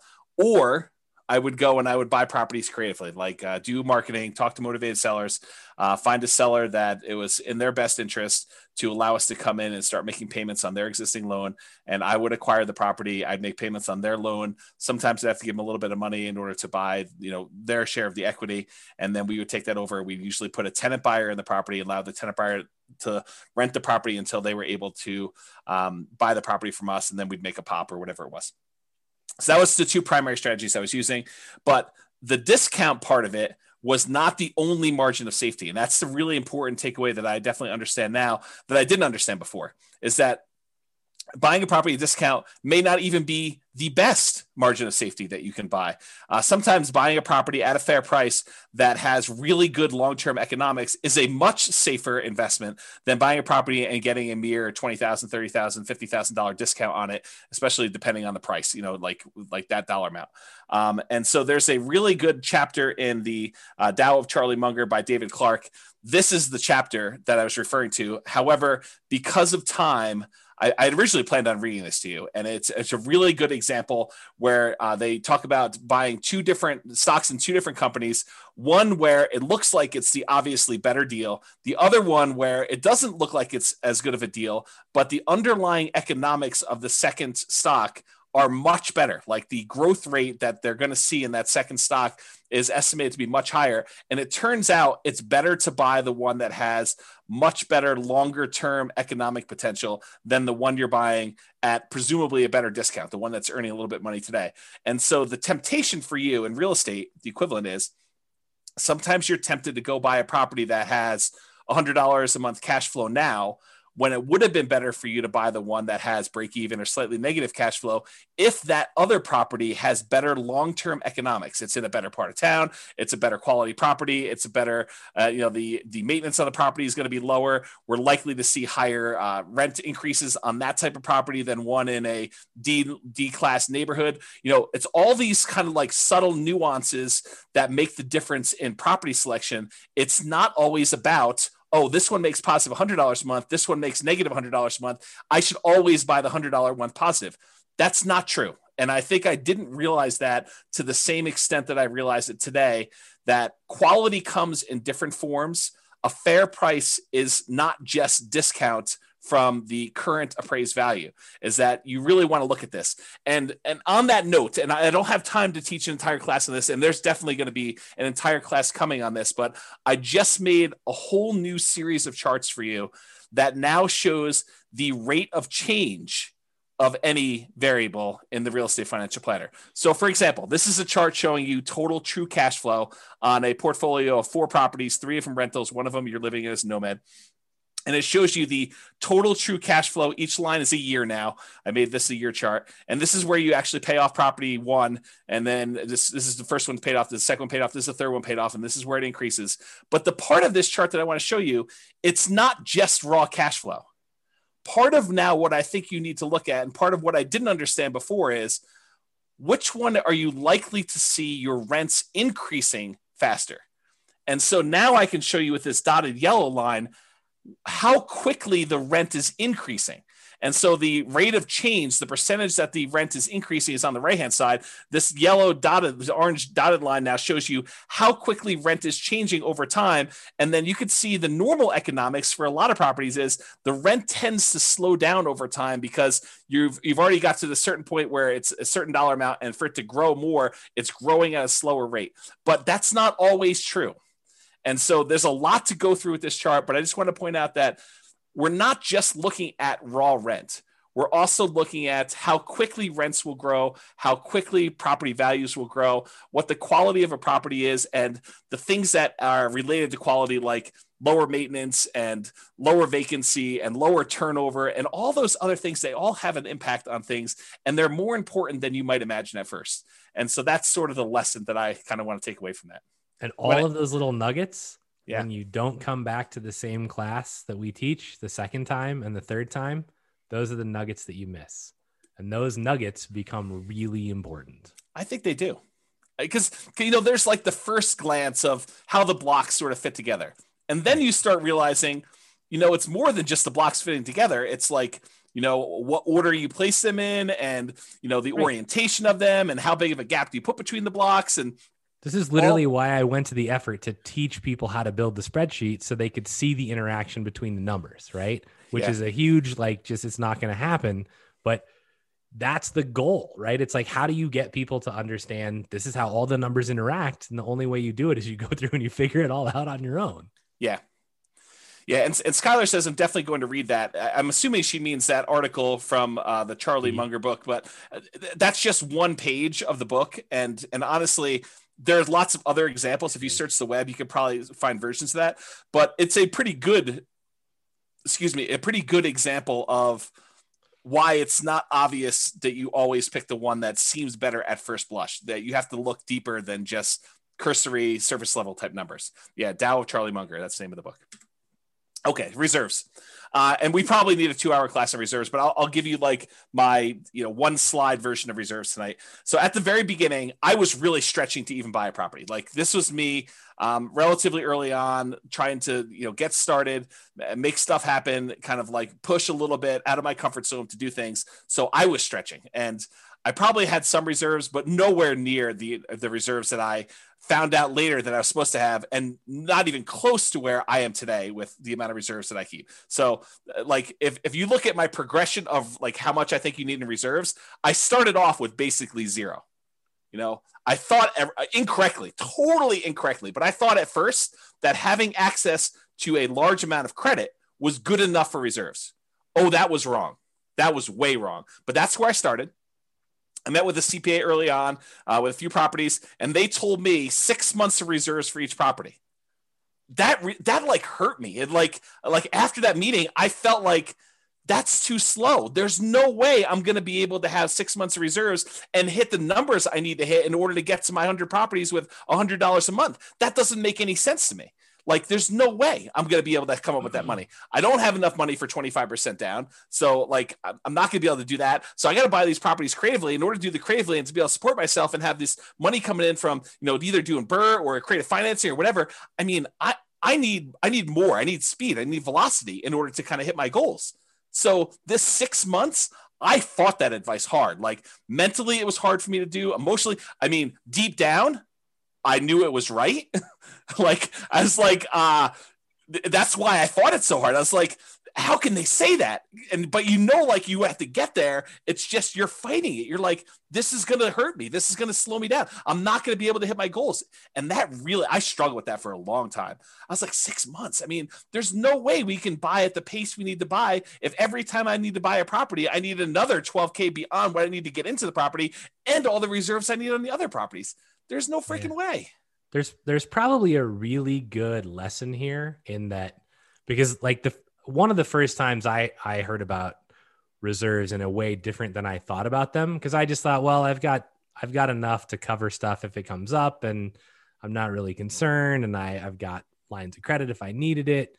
But I think if you ever find yourself like really fighting something, you might want to just stop and go, maybe they're right. Because when I heard reserves, I actually heard it from people in the mastermind group, and it was like, they were like 2 years, like really experienced investors who'd been in the game for 30 and 40 years were like, you want to weather anything, you need 2 years of reserves for every property. And I was like, there is no freaking way, right? Like that is absurd discussion. Like, how is that even possible? And you look at it now and you go, well, COVID, like things could have been a lot worse than they were, right? And some of them still aren't great, but I mean, they could have gotten a lot worse. So you can easily go, oh, well, if you didn't have rent coming in for any of your properties for a year, would you be okay? If not, do you have enough reserves? It's hard. Yeah. Especially when you're trying to grow. Once you're in like stabilize mode and you're just like, I can just save more money and like not spend anything. And it's easier to build that up. But if you're trying to grow, you're like, I need to use this money to go buy another house. Yeah. I think that was what was so hard for me. Is I was like, there's no way I can do this reserve, 6 months of reserves, and still grow at the pace that I need to grow at in order to hit even reasonable goals. So I really struggled with that for a long time. Then eventually I did build up 6 figures in reserves, which I thought was a compromise at the time to what I thought, was good. It was a healthy 6-figure reserve. It wasn't like just over 100K. But even with that, like that was before the first failure. Like that was my reserve amount before I kind of had this big crash and stuff like that. I was not prepared for a prolonged loss of income and a real estate market correction and not knowing when the market correction was going to end. And I got to the point where I was like, I wonder if I'm throwing good money after bad. And I really struggled with that for a long time. I talked to my advisors. I like had some very, long conversations, sleepless nights, just struggle with that decision and how it went down. But I mean, I'm way more than that now, more than 2 years, in case people are wondering. Okay. All right, return quadrants. And I'll try to go through some of this fast because I realize we're a little bit behind on time. So, and there's a really good, very long article I wrote on these return quadrants and kind of some of the nuance there. It's under realestatefinancialplanner.com/return-quadrants, plural. And if you go there, there's some detail. It's me writing out like almost a 2-hour class for you on these things. In fact, I probably should publish a book on this, but this is what I mean by the return quadrants, by the way. The 4 different areas you have returns, and then the reserves part here, and the total you get there. You guys would probably see me teach this in class. And here's one of the things I want to point out about the return quadrants. And it has to do with what you hear versus what I'm actually saying. And sometimes I think they're different. And the example I like to think about is, have you ever had a misunderstanding with someone where you thought you really understood what they were trying to tell you, but it really was not? You thought you knew, and you could almost like finish your sentence and you could tell them stuff, and maybe even like most of it fit. And so they thought maybe you did understand, but maybe you're just describing it a little bit differently. But turns out, you find out later, they did not understand. You guys did not understand each other. You were like talking past each other, and you were not on the same page. I think sometimes that when I teach the return quadrants, that I'm saying something and you're hearing something different than what I'm saying. So try to sort of listen to what I'm actually saying and not what you think I'm saying, because there's a lot here, and it's a lot of detail. So really brief version, the top half of the return quadrants, appreciation and cash flow, those are speculative. We have very little control over whether or not properties are going to go up or down in value. And to a lesser degree, we have very little control over whether rents are going to go up or down and how much cash flow is. So in case you never picked up on that before, those are not really certain returns. Now, we can try to buy things where we're likely to have appreciation, where we're likely to have positive cash flow, but realize that's largely outside of your control once you acquire the property. We don't know, okay? Now, the ones on the bottom, debt pay down and tax benefits, those are less speculative. They are more certain. Did I say they are guaranteed? No. I said less speculative. We really don't, they're less likely to change, although they can change. Debt pay down less so, but tax benefits definitely a possibility. So realize, and go dig into this. I don't have time to teach like the whole class on return quadrants tonight, but there's some nuance there for you to understand about how that all works and what's really going on, and really dig in and find out like what makes up the return there and how does that really play out and what really impacts whether I'm going to see that going up or down, and what can I do about making sure that happens or doesn't happen, and what risks are there for me, and how that all kind of plays out. Cash now is on the right-hand side. That tends to be your cash flow and your tax benefits. That's the money you can usually spend right away within the first year, within each year, I should say. Cash later is the stuff on the left-hand side. That tends to be appreciation and debt pay down. That's the equity you're building up in your property that you can only usually access when you do a refinance and get the money out, cash out refinance, or you sell the property. Okay, and then realize one of the things that I think most people didn't realize, and I definitely didn't understand like I do today, is this concept of return on investment versus return on equity, and how those change over time. Specifically, how your return on equity actually decreases. It goes down over time. So that's something I didn't realize how that worked exactly, and now I understand it much, much better, and I think it's an important lesson, something I wish I had known long time ago. Also, the subtle point of once you pay off a property and exhaust your depreciation benefit, the tax benefits of depreciation, eventually all you're left with is unleveraged depreciation, whatever the raw appreciation is for your city that doesn't get magnified by having a loan on a property, and your capitalization rate, your cap rate on a property. So eventually your property returns, basically they're asymptotic and eventually become unleveraged depreciation and cap rate.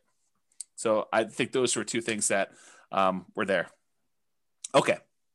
Any questions or anything before we get into new stuff? Nope. I handled a couple that we don't need to have just for time reasons. Okay, cool. So Nomad, this is one of the things I wish I had known about early on. I started investing primarily using the BRRRR strategy: buy, rehab, rent, refinance, trying to buy properties where I left very little or no money in a deal. And also buying creatively, like buying subject to or with wrap financing. Those were the two strategies that I primarily was using very early on. And one of the big issues with both the BRRRR strategy and buying creatively is this: poor property selection. You don't get to choose from all the properties available in the MLS when you have to buy it at a deep enough discount where you can buy it, rehab it, rent it out, and refinance it and pull your money out. There's a very limited number of properties where you could do that. And so you end up selecting oftentimes sub-ideal type properties that you wouldn't otherwise pick to be in your portfolio, but the only reason you're picking them to be in your portfolio is because you can buy them at a discount and add them to your portfolio for little or no money. And those do have a cost associated to adding them to your portfolio, because if you wouldn't have added to your portfolio, maybe there's a reason why you wouldn't have added to your portfolio. And even though you're getting it for free, sometimes free isn't good enough to add it to your portfolio. Okay. So poor property selection. And that also applies to the creative financing ones. If you're trying to go buy a property creatively from a motivated seller, you're doing marketing and you're asking for a seller to call you because they've got some type of real estate challenge that you think you can possibly solve, I think that is a major factor, because not everybody is going to be motivated and allow you to buy their property that way. And so it's also poor property selection.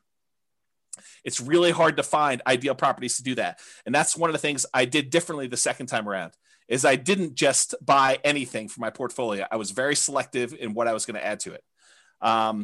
And those properties, the BRRRR ones and the creative ones, they do not tend to align with the quality properties that we talked about when we said fair price. We talked about buying a great company at a fair price versus buying a fair company at a great price. That's what I'm talking about here. It's another way of me saying this. Another issue that I had with the BRRRR and creative buying properties creatively subject to and wrap financing was living expenses. I had to figure out a way, if I wasn't going to work a job, if I was going to be a real estate entrepreneur and try to generate money from this, was generating living expenses. So I had to do it either with cash flow or these pops by having a tenant buyer live in the property. And then, 2 or 3 or 4 years later, they come out and I get 20, 30, 40K, whatever it was at the time to do that. So that was another challenge with doing it. The second time after I failed and I had to rebuild, I primarily focused on 25% down and then a little bit of Nomad. And so for those of you that are kind of aware of what I'm doing, that's what I primarily did for version 2. Okay. Hey, James. Yes. Knowing that return on equity goes down over time, what do you do about it? Do you try to exchange out properties as time goes on to optimize, or something else? I know you taught a whole class on this. Yeah, it's a little bit beyond the scope of this. There are things you can do. You can actually refinance and change your return on equity calculation to do that. But I do think that adds additional risk, and so it depends on where you are in your kind of like investing career and what you're trying to accomplish as to what the correct answer for that is. I will tell you that your portfolio tends to become slightly less risky over time as your equity position increases. And I think that lower return is a reflection of your reduction in risk because of the less debt that you have. Your kind of like debt to equity ratio, your debt to net worth ratio. And so there's a whole class on some of that as to what that means and why. And I probably should have time to think it through and really give you a much better answer. But that's like off the top of my head while I'm distracted with some other stuff. So why 25% and not 20%?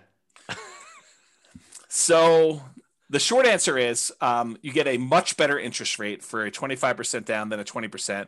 And it's not that much extra down if you've got some resources going there, and it significantly improves your cash flow to do it.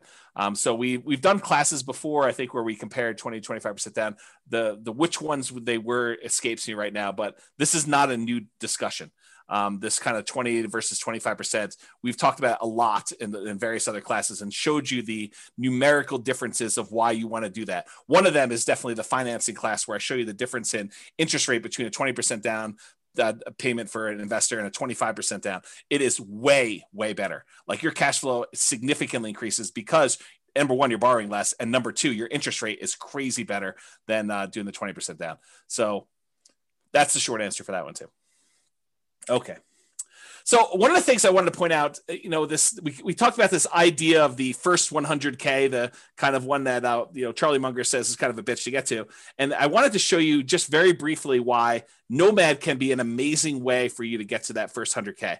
So this is you in your second year when you convert that first property you bought to a rental. And you can see that just by holding that property, even with negative cash flow in our marketplace, this is a property that you could have bought 3 months ago in Northern Colorado. It's probably one of the better properties, but it's not like a once in a lifetime type deal. It's like you could have bought 10 of these. So it has negative cash flow on it, has some positive tax benefits, so that the overall cash flow is positive. Appreciation on it was 11,000 or so, and debt pay down was almost $8,000. And so on that particular property, you made about $20-something thousand just by buying this. So that's in year one when you do it.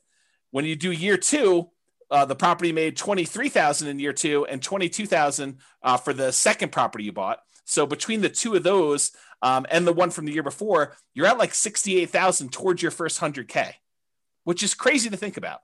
That's just you doing 2 Nomad rentals, 3 properties total, 1 you're living in and 2 rentals. And then if you end up getting to year 3, you have 25 from the first one in that year, 23 from the second one in that year, 23 from the third one in that year. And so you had a total of whatever this is, $70,000 plus what you had before. So you're at $141,000 by the end of year 4, 3 years with you as rentals. So you're way over that. Now you did have to contribute, down payments in order to get here.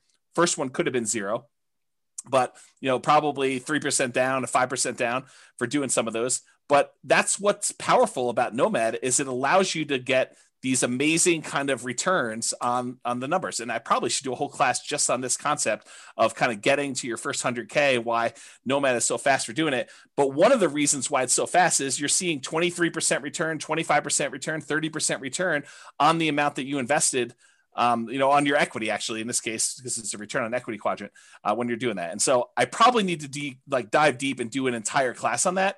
But this is the short version as to what I didn't know, whenever it was 20 years ago when I first started.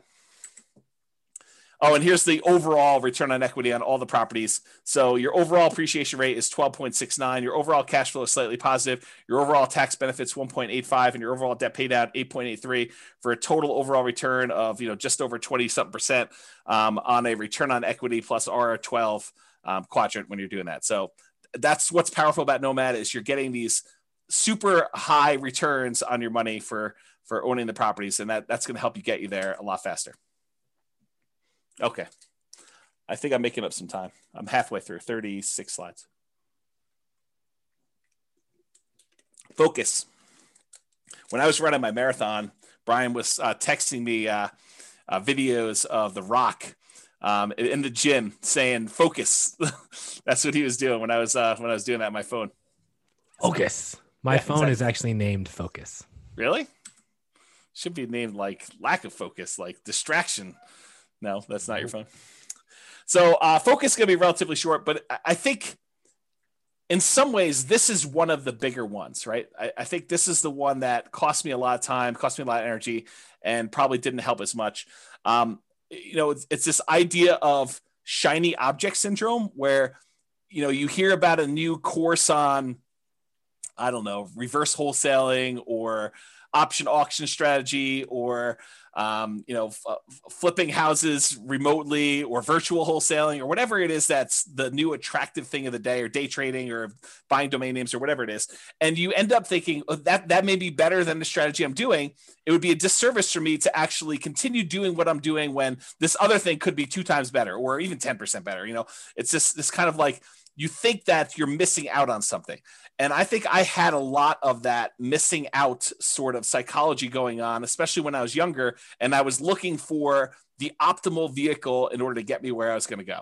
And I don't know if anyone else has had that sort of, thing where you feel like I got to pursue everything because I don't know what I'm missing. And I could be finding something that's so much better than what, this person's selling me as kind of like their course or their strategy. And so I had a lot of that going on. So I was always looking for something better. Yeah. Like a fear of missing out. I think that's a good way of putting it too. And what I came to realize later on is an expert with well-used old tools is better than a novice with the latest, most high-tech, best tools available. Because I think the expert has skills in using their tools and they can accomplish what they need to accomplish a lot of times with really great skill and have a really great finished product, where someone who's brand new, even though it's a slightly better vehicle, slightly better tool set that they have, a lot of times they just don't use it very well and they don't perform very well. And so I don't know. I would think really hard about jumping ship all the time and trying something new. I would just focus and be patient and implement a strategy that, is in the top 25%, 20%, 10%, whatever you find is your particular strategy. But I wouldn't jump around to gain a little bit of extra thing, because the grass is always greener on the other side. You think that something else is going to be way much better, and you try it and you're like, oh, I didn't realize this was going to be part of this thing, or I was going to have to deal with this nonsense and stuff like that. So I think that's another part of it. Yeah. I mean, if you've ever seen me use like a regular saw versus a power saw, like my cut is much straighter with a regular saw, because that power saw is out of control. Yeah. I mean, that's probably true, I guess. And then here's the other part of focus. Here's a quote from the Bible: "Where there is no vision, the people perish, but he that keepeth the law, happy is he." And that's from Proverbs 29:18, King James Version. And I think about this a lot, because I think about how it was hard for me, and I think it's hard for a lot of people, that unless somebody lays out the entire plan in detail and thinks through the entire project and like says, these are the steps, this is where you'll be, this is what you need to do, I think for most people, it's hard for them, especially when they're brand new and they don't know what they don't know. They don't know what they're missing. They don't know what they need to do until someone lays out that in detail. It's really hard for you to have the vision of what you need to accomplish and how it gets you to your goal. And so this occurs to me, like when we started teaching Nomad, I realized right away that I need to put out, even if you guys don't use the 10-year plan of buying 10 Nomad properties, you need to have at least seen a 10-year plan so that you know, hey, someone has thought this whole thing through, and this is how you can get from 0 to owning 10 rental properties and what those numbers look like. Now, you may decide you only want to do 1 or 2 or 3 or 4 or 5 or whatever it is, but at least someone has laid out, 10, Brian says, but someone has laid out the entire plan for you and given you a vision. This reminds me of like someone who is trying to build a house without creating a blueprint first, or without creating some type of plan. It's like, does this board go here? Well, I don't know. I mean, unless you have a plan, you don't know if a board does go there or not. Maybe it should go there. Maybe it shouldn't go there. But until you have a very detailed, thought through, organized plan where you know all the pieces fit together and how they fit together and what order they fit together, you can get lost in this thing where you lose focus. You just don't know what you should be doing. So I think it was really challenging for new investors to kind of develop or see that a detailed plan in the future. So that's why we ended up teaching the Nomad the way we do. It's one of the reasons why I wrote the financial planner software, is because there wasn't anything available that made it easy for us to develop these plans and change assumptions and do all that. And then it's one of the reasons why I wrote literally the blueprints, so you could take your plan and I walk you through what happens at different stages, all these different significant events and stuff like that. So I'm trying to help you with your vision process, because I think that was something that was lacking for me. I thought my vision was this $100 a month times 100 houses. And if I had run those numbers through the real estate financial planner software, I would have saw really early on that was going to be problematic, especially if I did any type of stress testing whatsoever on those. So you want to add something to that, Brian, before I go on to the next one? No, spot on. Oh, you wanted me to add something because you were thirsty. Sorry. Well, I figured I would just ask that. And on a related note, I think this focus and the grass is always greener, I think those are related. But when I was first starting off, what I was told by all the people I talked to and all the books I read is cash is king. And I also heard cash flow is king. And so it was sort of like this somewhat contradictory advice, but I took cash flow to be king more so than cash. And maybe it was because I could see how I could generate a little bit of cash flow. I had a hard time seeing how I was going to generate large amounts of cash quickly to do stuff like this. So when I first started, it was still challenging in our local market, just like it is today, maybe a little bit less challenging, but not much, to find properties that had positive cash flow. It wasn't easy to do, especially quality properties. So I was doing things just like we teach in like the cash flow workshop class to improve cash flow. I was focusing on doing a lot of those things. The things that I was primarily doing was buying properties as, BRRRR, the buy, rehab, rent, refinance things, and also creative financing, because I didn't have 20 to 25% down payments. Maybe I could have scraped together 1 or 2 to do that. But after that, I was done. I mean, I would have been done buying. And so that was really hard for me. And I wanted to acquire more than just one property that had $100 a month cash flow. I was trying to do this fast. And I think that was actually one of the things that I probably made a mistake is I think I was trying to rush financial independence. I was trying to get there really fast, pushing it really, really hard to do that. And it's hard because I could see why some people might think it's conflicting advice when, Brian and I tell you, you got to work hard, you got to push really hard, you got to do it. But then I just told you that I think I rushed financial independence, but I don't see them as conflicting because they're definitely both true. I don't know if maybe Brian has some insight, but I could see that they're different in my mind enough, and I'm not sure how to vocalize that. Yeah, I think I think the second part of that is, being smart and not over pressing to like ruin your chances. I think the first part is you have to put in the hard work, right? It's hard work versus don't press so hard and don't take risks that are unnecessary to get you there a little sooner. Realize that from all the other things we've talked about tonight, like it's not a like get rich or get wealthy fast thing, right? Yeah. Once you understand that I'm going to get wealthy over time, I'm going to use real estate as the means to the end for that, and why you're doing what you're doing, then I think I've got to go do a lot of hard work now. Right. And, as an example to this, right, someone asks, with the huge seller's market, houses going thousands above asking price, what is the best way to find a property at a fair price for Nomad? Right. And James may have a completely different answer, but my answer is hard work. Freaking every property that comes on the market, analyze it. If it looks decent, go see it. Like, that's literally how you do it. It's just effort. It's like you continue to go until you find what you want and you never give up. Like, that's all that, like, that is literally the entire secret to my existence. Like, that is like the secret to all of my success, is that when people tell me it's not going to work, you're not going to make it, I'm like, whatever, see you when I get there. And then I just put the pedal down. Yeah, I'll answer that question slightly differently. And I think in our market right now, in order to do that, I would say you're not trying to buy 12 properties right now. Although the crazy thing is we could see appreciation and rents increasing for the next decade or more. And I would have made a mistake doing this. But I think if you're just trying to acquire one property, you're buying something that has good long-term economics. I think that's what you're trying to focus on, is buying something of quality that you would want to have in your portfolio 30 years from now. And it's possible that that property will have a dip in the short term, but I think over a very long period of time, if you pick a property of quality that is likely to have really good long-term economics, even if you're paying a small premium today, it's going to be cheap in the long run. And I think that's part of how I look at it now. Yeah. Yeah. So Dan says working hard does not equal rushing. Yeah. And Hunter says, that's actually a super interesting point. Thanks for pointing that out. In many ways, that's how I've interpreted hard work. Right. And it's not about how fast you can get there. Right. Like, if you were hiring an employee, would you rather have the person that rushed to get their job done, or would you rather have the person that did their job really well, but they both worked equally hard, but one rushed? Which one do you think has more mistakes, and which one do you think is the long-term employee? That's the person you want to be. Yeah. Yeah. That's definitely some good points about that.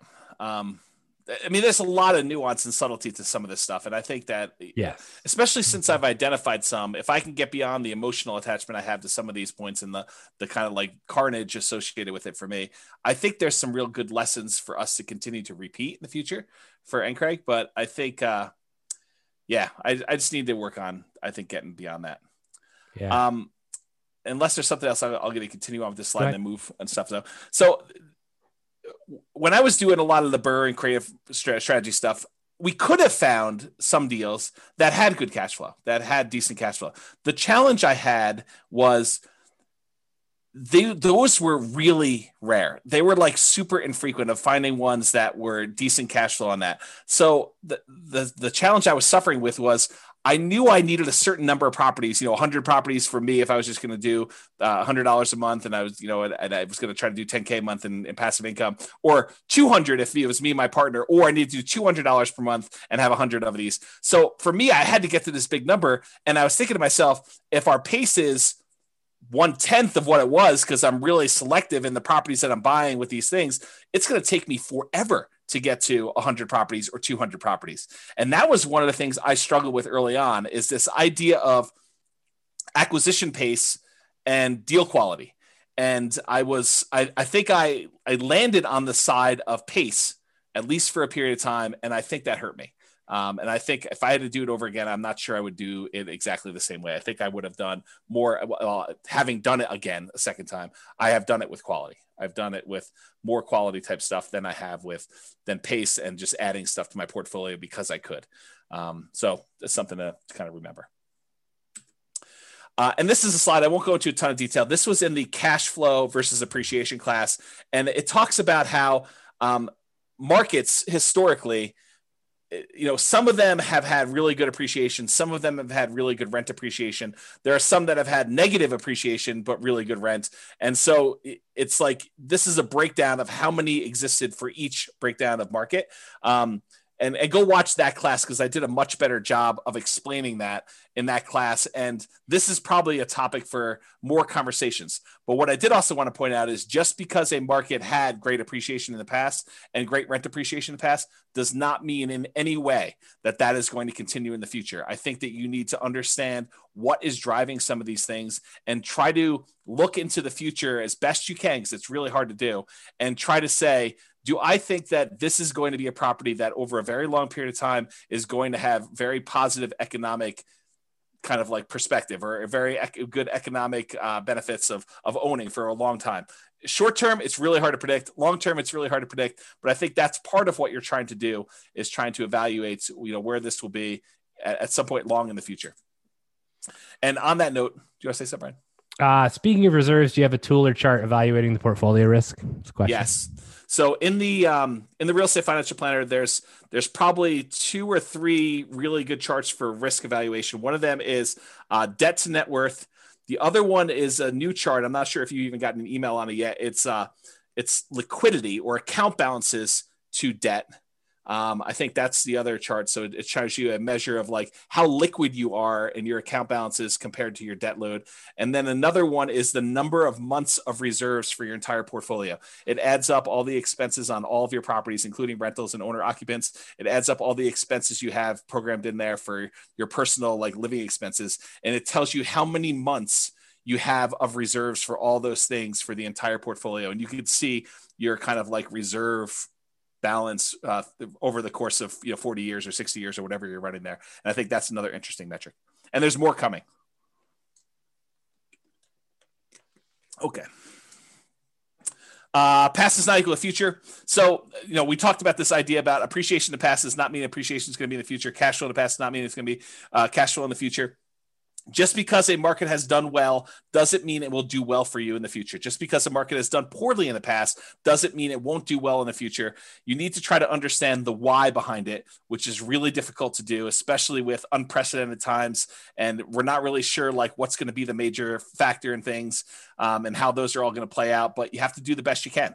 And you may still be wrong. And I think that was a major thing that I had a problem with early on, is I had a fear of being wrong. And I think that still comes up today. I think that's part of the ego thing, right? Like being wrong and a feeling like I should have known. And I think that's definitely an issue I have going forward. But, maybe you're better at that than I am. I think the goal is to buy something with long-term positive prospects. Try to put the odds in your favor. Doesn't mean that you're not going to make mistakes. Doesn't mean that you're not going to fail. But I think trying to put odds in your favor and making reasonable size bets. Don't bet the farm because it's 51% in your favor. I think that's another key part of this. And that's one of the reasons why I like the Nomad strategy, is that you can actually keep big reserves and buy a property and get really good returns on the small amount. And if something starts to go against you a year later, you can actually buy in again and take a better bet, because now the odds are even more in your favor because you're buying at a bigger discount or buying a slightly different market, or whatever you have to do in order to continue to buy and acquire things correctly. And then market timing is a fool's errand. Trying to say the market's at its top, I'm not going to buy now, or the market's at its bottom, I'm going to buy as much as I can. I think that's really difficult to do. And there's a lot of people that agree with me. I've got a whole bunch of little quotes. I'm going to read you some of them just flying through. I'm not going to comment on all of them, but I do think that it's important for you to realize that I'm not alone in this philosophy that timing the markets is incredibly difficult to do. It's really, really hard, and it's inaccurate, and there's no one that's really been super successful at it. And some of these guys are the richest men in the world. And so it's not just James's crazy little idea. This is people like Warren Buffett and Peter Lynch and Charlie Munger and all these other guys about market timing. So Warren Buffett says, we continue to make more money when snoring than when active. And he's talking about not constantly buying and selling into the market. Bernard Baruch, or whatever his name is, only liars manage to always be out during bad times and in during good times. So it goes to show that. If you don't believe this, like I used to day trade. So if you don't believe this, try and go day trade and just try and get in when it's like bad and out when it's good, and like, good luck. I mean, it's just, no one can do it. Like, you might do it consistently for 6 months, but can you do it consistently for 20 years? Yeah. The answer is probably not. Here's Peter Lynch. Far more money has been lost by investors preparing for corrections or trying to anticipate corrections than has been lost in corrections themselves. That's Peter Lynch. Benjamin Graham, who's Warren Buffett's mentor, says, in the financial markets, hindsight is forever 20/20, but foresight is legally blind. And thus, for most investors, market timing is a practical and emotional impossibility. Another Peter Lynch things. I can't recall ever once having seen the name of a market timer on Forbes' annual list of the richest people in the world. If it were truly possible to predict corrections, you'd think somebody would have made billions by doing it. Good point. Daniel Kahneman says the average investor's return is significantly lower than market indices due primarily to market timing, them trying to time the market. And we've discussed that before in class. I've shown stats on like, hey, people tend to get out too early and they don't hold, and then they try to buy back in and it's already higher and they end up losing the entire game. Totally agree. John Bogle, the inventor of index funds, basically says the idea that a bell rings to signal when investors should get into or out of the stock market is simply not credible. After nearly 50 years in this business, I do not know of anybody who has done it successfully and consistently. I don't even know anybody who knows anybody who has done it successfully and consistently. Yet market timing appears to be increasingly embraced by mutual fund investors and the professional managers of fund portfolios alike. And I think that applies to the real estate market as well. Here's another Warren Buffett quote. We've long felt that the only value of stock forecasting is to make fortune tellers look good. Even now, Charlie and I continue to believe that short-term market forecasts are poison and should be kept locked up in a safe place away from children and also from grown-ups who behave in the market like children. And part of that comes back to like the shiny object syndrome, right? Yes. You're like, oh, I'm doing this. Oh, that looks really good over there. I could make more money. And then you switch. And then guess what? You're getting in and out at the wrong times because you're just switching. Right? Totally agree. Don't time it. And I think that was something early on. I think really early on, I didn't realize that there was like market timing. I was like, I'm here now. I'm going to invest. I'm going to just do this, because I don't think a lot of books were talking about market timing back then in the real estate side. It took me a while to find the stock stuff. Okay. But I think that was one of the things. And then eventually I was like, yeah, maybe you can time this. Maybe I should go and find a market that has better economics and try to do it there. And, there's a whole bunch of weird stuff. Alan Abelson says, do you know what investing for the long run, but listening to market news every day is like? It's like a man walking up a big hill with a yo-yo and keeping his eyes fixed on the yo-yo instead of the hill. Our market goes up and down, but it tends overall to go up in general. Henry Earl Singleton says, I don't believe all this nonsense about market timing. Just buy good value, and when the market is ready, that value will be recognized. I think that's the concept we're looking for here, is buying something of quality. Jonathan Clemens says, what to do when the market goes down? Read the opinions of the investment gurus who are quoted in the Wall Street Journal. And as you read, laugh. We all know that the pundits can't predict short-term market movements, yet there they are, desperately trying to sound intelligent when they really haven't got a clue. And I'll comment on luck. And I didn't want to disagree with you up front, Brian, when you said that. You said something about luck, and I had a slightly different interpretation of luck, but I wanted to just point out like how I look at it on this slide. The role of luck and good fortune has been significant. I think, if I could look back in time, if I was shifted a certain number of years, I think my strategy might have actually been successful. But I don't want to reflect on that and kind of, I don't know, like if I hadn't been acquiring up before a major market correction, I think it would have been slightly different. And so part of that is luck, right? Because you don't know that's coming. So I should have been more prepared and like looking back and saying, okay, what could I have done differently? Even if I had picked a bad time in the marketplace, I should have been more prepared personally, mentally, financially, definitely emotionally, for an inevitable bad luck and bad fortune, kind of like a stoicism sort of philosophy of, this is going to happen, guys. I mean, market corrections they're going to happen. Portfolio values are going to go down. Rents are going to go down. You're going to have unrealistically high expenses on a property or 2 or 5 or 10. You're going to lose your job. Someone's going to get sick. I mean, these things are almost inevitable. And if you don't have them happen to you, I do think that's partly luck. I think that it just, you were one of the few that didn't have a major health event or a major loss of a job or a market correction during the time when you had that in your portfolio.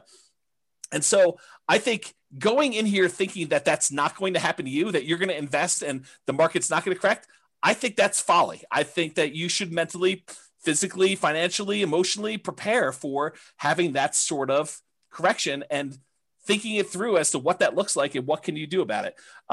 Being smart, in my opinion, is planning for these things, whether they happen or not. If you don't have them, you're lucky that they didn't happen for you, not that you were lucky that things went well for you. I don't know. That's sort of how I look at it. And I'll point out like two more points. That I don't know if Brian wants to comment on some of this.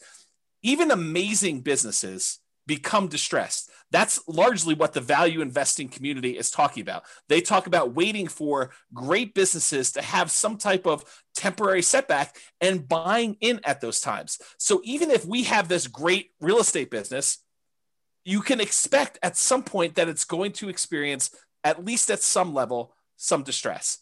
Now, I think part of it is preparing yourself for that distress and realizing that this is not a knee-jerk time for you to get out of the market. And I'm talking to myself, by the way.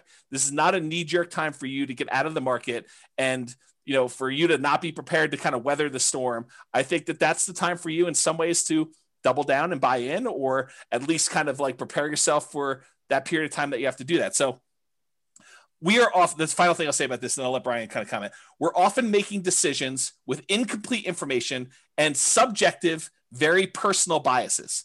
So we believe certain things about what's going to happen, how it's going to happen, and stuff like that. I think they're very subjective. I think they're very personal to us, and they could be based on historical experience. They could be based on you not knowing. I mean, they could be based on just, you know, things you've heard, how you were raised, all that other stuff. But we're never going to have a complete 100% view of everything that's going to happen, everything that has happened, everything that could have an impact. And so just you have to get good at making decisions in partial darkness. I don't know, Brian, do you want to comment on some of that? Yeah, I don't know what your disagreement with my definition of luck was. I think you just said something like, you know, you weren't lucky or something like that. And I think that everybody has some aspect of luck, right? Maybe it was when we have to go rewind it if we're going to do that, but it was something about how, like, you know, you just happened to be investing during a time when everything has gone really, really well so far for you. And I think you're planning for a rainy day, but if you had started at a different time, it might not look exactly the same. Maybe that's what it was. I don't think it would look exactly the same. I think I was in a position where, had I even started in 2007, which, you know, Dan even makes a comment, right? In here, the advantage of real estate as compared to stock is that you're dealing with a real tangible asset. A big chunk of my portfolio was bought just before the 2007 burst. It never affected us because rents were coming in and we weren't selling the properties, right? So they had enough, I assume, in reserves to cover whatever was happening. And you know, obviously in depth about my situation, but my guess is that if I had bought a bunch of properties in 2007, I would still be okay, right? But I think there are definitely events. And I think this is the hard part about life, right? So in poker, you could be holding kings and I could be holding aces, and we could literally turn our cards up. I would shove my entire, you know, pot in, my entire bankroll in every single time against you. Because I would win. I would win every single time. Right. And I'm an 81% favorite, roughly. It's 80 point something, but I'm an 81% favorite. And what poker players and what investors and what I think people in real life don't realize is that odds are odds based on an infinite amount of time. And so literally for my entire lifespan, it is possible that James just every single time his kings beat my aces. And this happened at the poker table as well. But like, it's you literally see this. And so this is what makes investing or poker playing or anything really difficult, because if I go to the poker room for a year in a row and every time I make the right decision, I get not rewarded and James wins all the money. Yeah. And I'm like, I'm making the right decision. And it turns out I could be the best poker player in the world, which I am not by a long shot. Right. But I could be, but I would never actually realize it or have any physical evidence to show me this. Yep. And so I may be the best real estate investor in the world and I invest at perhaps the wrong time. And then I get totally hosed by the market or some exterior factor. And then I just quit. And I never actually become to realize. And the problem is, even in my lifetime, I may not realize it because it's based on an infinite amount of time. Right. And this is what becomes a real just mess with your mind in poker, because you're like, Then you start going, am I making the right decisions? If I'm making the right decisions, why am I not winning? And then you start changing what were great decisions into subpar decisions. And now you're making subpar decisions and you continue to lose and you make even worse decisions. And it's just downward spiral. And this breaks more poker players and more investors than you care to imagine. Yeah. So even in real estate, like looking back at what happened in the past, you don't know what was the right decision a lot of times. And you don't know what were the things that led to your demise. And so you can look back and think to yourself, okay, I thought this was correct. Should I repeat this in the future? Should I do this again? Or is that the wrong thing to be doing? And that's what caused me to fail last time. And it's really hard because you could have done the right thing and that still could have been the cause of your demise. And so that's what's really hard. Yeah. And A. Lester Buck III just posted about ergodicity. Yeah. Which I know is, near and dear. And I still have that in my inbox to watch that video from like a year ago. I'll get to it. But the actual path can wipe you out, even if you're making the good bet. That's right. This is where, if you read any of, Malcolm Gladwell's books, it's like, who are the great hockey players? It's the people that got lucky and were born in a certain freaking month. Right. I mean, it's part of that is luck. Why is Bill Gates where he is? It's because he was born at a certain period of time, had a certain opportunity, was at a certain location that had a computer in their school, and that was everything. Right? I mean, there's other things that go into it, but without that, it probably doesn't happen, even if you had everything else. Right. And I mean, and so to back that up, there's also a literal shit ton of hard work, right? Yes. It's not just he happened to be in the right place at the right time, because there were lots of people that were in that exact same age, exact same location, and didn't do what he did. What made him different? He worked really freaking hard, and I can attest to this from having seen him work. Yeah. So, nomads have the good fortune of being in America with our mortgage rules. Jason says, "Suck out for the win." Yes, James definitely has a good luck in the poker realm. So. Would you recommend for someone just getting started, is it worth putting the first couple of properties in an LLC or just use an umbrella policy? So all the LLC and asset protection classes are posted. So go watch those. That is a 15-hour answer. Yeah, there's literally 7 hours of stuff on there. Just two classes from Brian and one class from me. Yeah. And the short answer is maybe. So deeper understanding of income and expenses, really understanding the economics of income and expenses on your property. I think that was something I was missing. I had much more of a macro view than a micro view of a lot of that. What actually impacts and affects your income? What impacts and affects your expenses on a property? Can you do things to help rent go up? Can you keep expenses down? And this is largely that whole capital expenses class Brian taught. Take that and expand it out to other areas besides capital expenses. And you sort of understand where I'm coming from with this. Is Brian does a ridiculously amazing job spending 2 hours going in and showing you why capital expenses can kill you if you're buying the wrong types of properties and how all that plays out. But realize that's just one field on the spreadsheet. And you really need to have that level of thinking for all the other areas of the spreadsheet as well. And thinking about things that you have control over, things you don't, and what can you do about it and how that all works out. The capital expenses happens to be one of the big downsides of that initial, buy, rehab, rent, refi type of strategy, and buying creatively, because you have very little control over what properties you get. And sometimes you're taking on, risks that they're hidden beyond the spreadsheet. They're not just clear as day on the surface of the spreadsheet. So just realize that was one of the challenges I had personally. And then I think finally, sharpen the saw. I think this is the last one. Constant improvements. So you're never done learning. I think that was another lesson. And I feel really fortunate in that I think I had part of this early on because I've always been a big reader. I've always read a ton of books, but it's more than just reading. It's constantly studying and reading and implementing and tweaking and trying to apply what you're doing and going out into other areas. Like if I had not expanded out into some of the stock market stuff, I wouldn't have been able to pull some of those back and kind of apply them to how I think about real estate. And I do think that a lot of those ideas have helped me become a better real estate investor. And if I hadn't done that, I don't think I would have missed out on some pretty good improvements and strategies. So you should also take time to think and reflect and plan.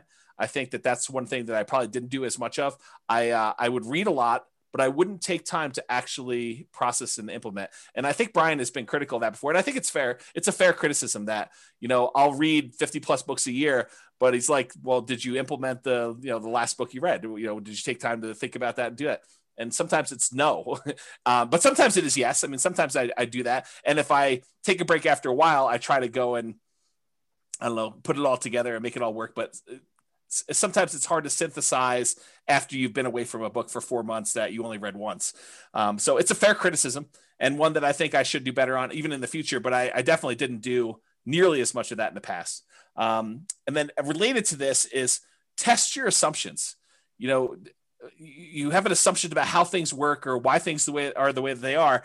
And I think you need to ask yourself, is that really true? Is that a true assumption? Or is it just been that way for 80% of the time and I haven't seen the other 20% yet? And what if the opposite were true? Or what if that was not true? And think about what that might look like and say, that's really problematic for me. That would be devastating for my portfolio, devastating to my plan, and make appropriate plans for that, to think things through like that. So I can still make mistakes. I do all the time. I'm still working on that. I hope you guys are as well. And Charlie Munger says, in my whole life, I have known no wise people over a broad subject matter area who didn't read all the time. None. Zero. You'd be amazed at how much Warren reads and at how much I read. My children laugh at me. They think I'm a book with a couple of legs sticking out. So that's a quote from Charlie Munger. The compulsion to push and achieve. I think this was a mistake of mine too. I was ultra competitive and driven and going for speed. I think that I was really pushing hard early on. Not sure I completely understood or understand even now work-life balance. And so that's just something to be aware of and something I could do better at. Definitely, I was way worse when I was younger. Now I think I've made some progress, but not nearly. I still don't think it's nearly good enough. In fact, it wasn't until like about this time last year when I actually started taking off a single day a week, one day, and now it's Sundays. So, and I think that's what people maybe don't understand, right? Is that it's whether it's real estate or Amazon or whatever it is that we're into, like, it's not, oh yeah, I went to work from, 9 a.m. and I quit at 4. And like I don't need to do that. Right.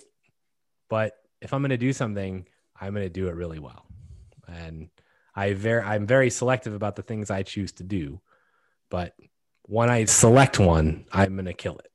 And I think that's it's on my goals to start, trying to take at least one day off a week as well.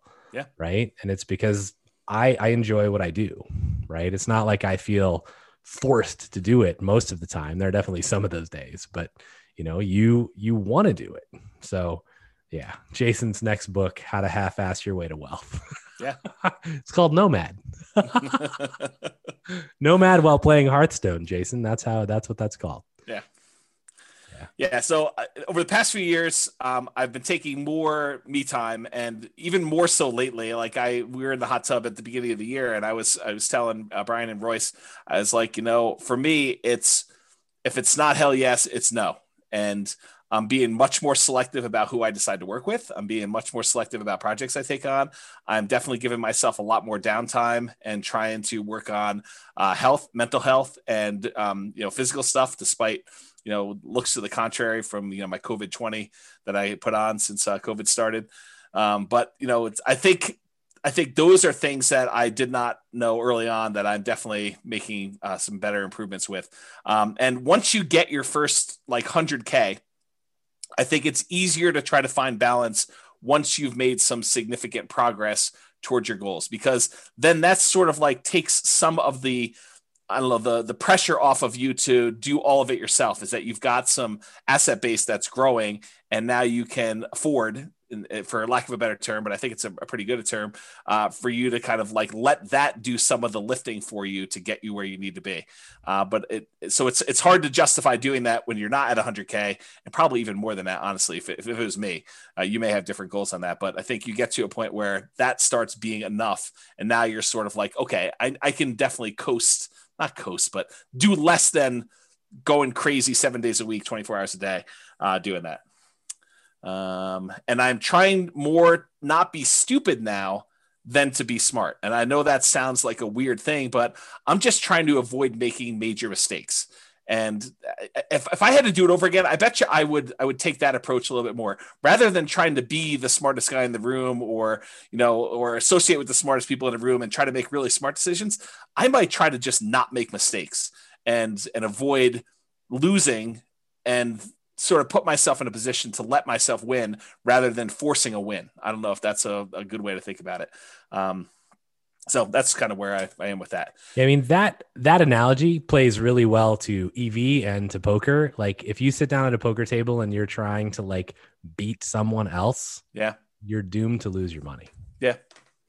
And I think early on I was more of a I'll beat you sort of personality. Like I cannot overstate how competitive I was as a younger guy. Like, imagine someone just ridiculously competitive. And I'll just doesn't take a lot of doesn't take a lot of thinking for me.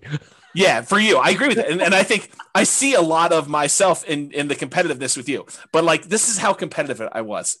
My brother skipped a grade in like first grade. And because my brother was having some, challenges, just socially more fitting in than anything else in elementary school, by the time I was ready to go into first grade, they wanted to skip me a grade in elementary school too. My parents said no. So my brother held this over me for 10 years. Every time we'd get report cards and we'd compare them and say, I got, 6 A's and, an A minus and you got, whatever it was, he'd be like, yeah, but I skipped a grade. So this is like, every day, homework, all sorts of stuff. So I actually pushed really hard to skip grades in high school. That's how competitive I was. I pushed to try to skip grades in high school so that I could actually catch up with my brother. That's like how ridiculously competitive I was. So to kind of give you an idea of what that looked like. And not that I'm encouraging that because I've totally gone the other direction where I'm just trying to so Brian, you own chess. I'm not even going to play you because I don't even want to start the competition with playing chess. So I concede. It's all you. You own the chess space. So that's sort of what it is. So, yeah. All right. So the last slide is final thought. And this literally is the last slide. Everyone wants to know if you skipped a grade. I did. Multiple. Yes. I started college at 15. So that's how I did it. But yes, like really crazy, ultra competitive to do that. All right. So final thoughts. One thing that came up while I was preparing for class, what things did I happen to get right in the beginning that I still feel are true today? That's sort of like the opposite of what do I wish I knew when I started? It was sort of like, well, what things still are true today that were true back then? That could probably be a whole different class. I didn't write that down, but I thought that was an interesting kind of like side note that occurred to me while I was doing this. All right. Only 11 minutes over. So far. Any final questions? So I got lots of comments. Oh, okay. So I think, on the reading thing, it's very interesting, right? Because James acquires lots of knowledge and breadth of knowledge and reads a ton of books. And I read books almost out of necessity. So tried to make him spit his juice out. And, I will say that, one easy way to avoid reading as much as James is have a best friend that reads as much as James does, and then sit in a hot tub with him and tell him your problems. And then he can tell you all the books you should read. And then you tell him, well, what's the point of that book? And he tells you the 5-minute synopsis, and now I don't have to read shit. Right.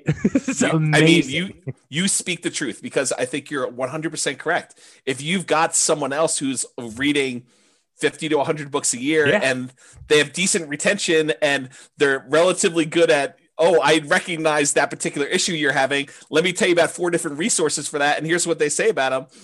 I don't know. That's super helpful. I think I wish someone was like that for me. I mean, I wish I had someone that could read 50 to 100 books. I would have to read like 500 books a year. Right. Yeah. Because I would first have to read every book you've ever read, and then I would have to read 500 more a year in order to have a breadth wide enough to like be useful. Yeah, so that's crazy. But yeah, I mean, and I think really, I mean, I say that somewhat in jest, but I mean, James is an amazing resource, like not just for real estate stuff, but I mean, he's just an amazing best friend and amazing resource in general. But I think my overall point in that is you need to surround yourself with people like that. Like, this is part of not failing as hard when you fail, is if you have people around you who are like, okay, you know, I understand what you're going through. Let's talk about it. And you can at least, if nothing more, than get it off your chest, which James hates to do. Right. But having the people around you that are going to support you through that process. I mean, huge setback in my life. I went through a divorce and James was there every day. So, and it makes a difference. So find the people that care about you. Somebody in their comment says, this is from like a long time ago in the presentation, but I highlighted it because I wanted to come back, right? It says, so much value in a great mentor, one that has a tried and true and approaches and has made money doing them. And I have this thing about mentors. This is kind of a pet peeve. You know, when we used to teach live classes, you know, people would come up after and be like, hey, Brian, will you be my mentor? And I'm like, who are you? And it's like, so I think there are great advantages to having an amazing mentor. But if you, as their mentee, are not delivering value back to them, then you need to reevaluate your relationship. So I think that is the one point I want to make on that, is that you should be delivering value both ways. And sometimes that seems hard because you might be like, well, if James is going to be my mentor in real estate, how in the hell would I deliver any value to him? Well, there's a lot of ways you can deliver value, right? I mean, James is amazing at lots of things, but James needs advice on other stuff too. So, you know, James needs to share stuff, you know, every once in a while, you know, in a hot tub once a year or something. I don't know. But, you know, I think I look back to when I met James and I sought James out because I had basically heard that, you know, James is the person I needed to talk to. And, you know, he talks really fast. And I was like, great, because I listen really fast. So let's go. And so I met him and we ended up sitting down and talking for a while. But, you know, some of the first conversations we had, like I went to him to find out what to do for real estate investing, but he very quickly learned that he could turn to me to bounce his business ideas off of. Right. And so we would go on hikes and spend 3 hours talking about what his business strategy was. And that wasn't an expected thing, right? Honestly, I was just looking for like, okay, who's the best freaking resource for me right now because I want to do this, right? And it turns out, well, for me to actually get what I needed, I had to deliver value back. So make sure that you're doing your mentors, you know, well in delivering value. And it could come in many different ways. So let's see. It's time to start reading comments. Skipping grades, we covered that. Thank you for your honesty and for sharing. Really appreciate you. You guys could offer an ultra premium class, James in the hot tub sharing thoughts. We are going to do a hot tub class at some point. Oh man. Blink. I'm not sure if that's a reference to Malcolm Gladwell's Blink book, which is on my bookshelf right there. That's a good book. Don't forget to rent Ferraris and bikini models for your YouTube shoots. I wonder who made that comment. I can only guess. Yeah. So Hunter says, I've watched a lot of NCREG classes and I really feel like this is one of the best ones I've seen. Investing in real estate or anything has been deeply psychological and almost spiritual even. So it's cool to hear you both touch on something different than the spreadsheets, numbers, and ROIs. The emotional game is super important, which I couldn't agree more. Thank you both a ton for sharing some of your backstories. Good stuff, fellas. Don't look back. Boston. Brian has a great point about the mentees. Amazing class from Nick. Thank you, James. Thanks, Brian. This is definitely one of the best classes I've seen from you, which I said at the beginning probably is going to be that way. I put a couple suggestions on the website from Dan. It still works. Thanks, Dan. Thank you, guys. One of my favorite classes for sure. Thanks both as always. And so that's the end of the comments. And like, I share, I obviously I went through divorce and that was, I think pretty rough, cause you just don't know what the future holds. And, I think that's a tough thing. But I think one of the other things that was really impactful, and I look at as just, I don't know if it's being greedy or being stupid, or just you look at things in one way, and it's almost like a culmination of a lot of the things that James talked about. Like I worked at Microsoft, we had stock options. And at one point, like I looked at it and I went, I mean, I even told my close family this. I was like, all I need is one more stock split and it goes back up to 120. And like, I've got $2.5 million and things are like, I can retire.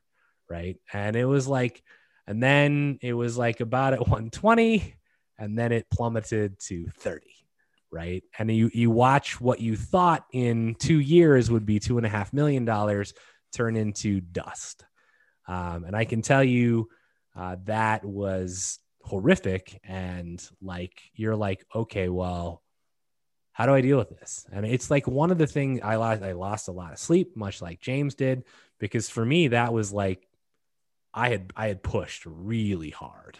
Right. And it was like all of that reward was suddenly gone.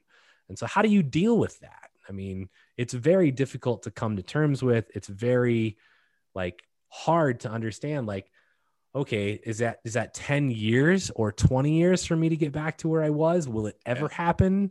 Like you have no idea. And in some form, you lose your self-confidence. Yep. You continue obviously to work, but you're like, man, like what an idiot. I should have, like when it hit $1 million, I should have just sold it. Like, what was I thinking? I was 25. Yep.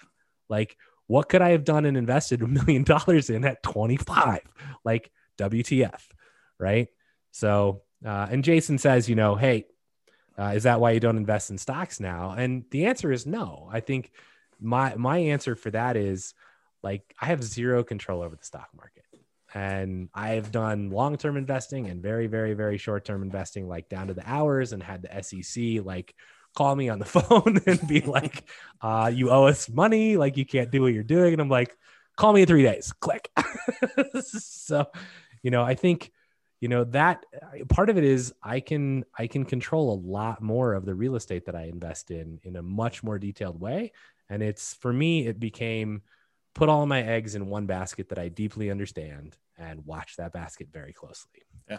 And it's not like I don't have other sources of income, right? I mean, we obviously have an Amazon e-commerce business that does really well, but you know, it's, you know, over time I develop multiple sources of income. So, and I think that's prudent for every single one of you. Every time you buy a house, it's another stream of income. So, you know, continue to do that. So, Carlos says, thank you so much. Best class ever. Thanks a lot for sharing your experience. Jason says, makes sense. Thank you. And then great advice as always. Thank you so much. So I don't know that I have anything else except get out there and buy some houses and work your ass off and get wealthy slowly. Yeah. All right. I feel a lot better now. I mean, now that it's done, although I still feel sensitive, like it's out in the world, but hopefully it helps some people. So I appreciate you guys being on here and allow me to do that. So thank you. I think it helps a lot of people. I think this is like the better version of the Halloween class that we've taught, where it's like, what could possibly go wrong with your investments? Your house could burn down. People could cook meth in your property. Yeah, I think that's like the reason I don't like that class. It's like a bitch session for everybody's like complaining. And that's like the person who comes there for the first time, who's got like the littlest bit of hesitation over like, you know, toilets and tenants calling them. They hear these horror stories and it's like, well, I'm never investing in real estate.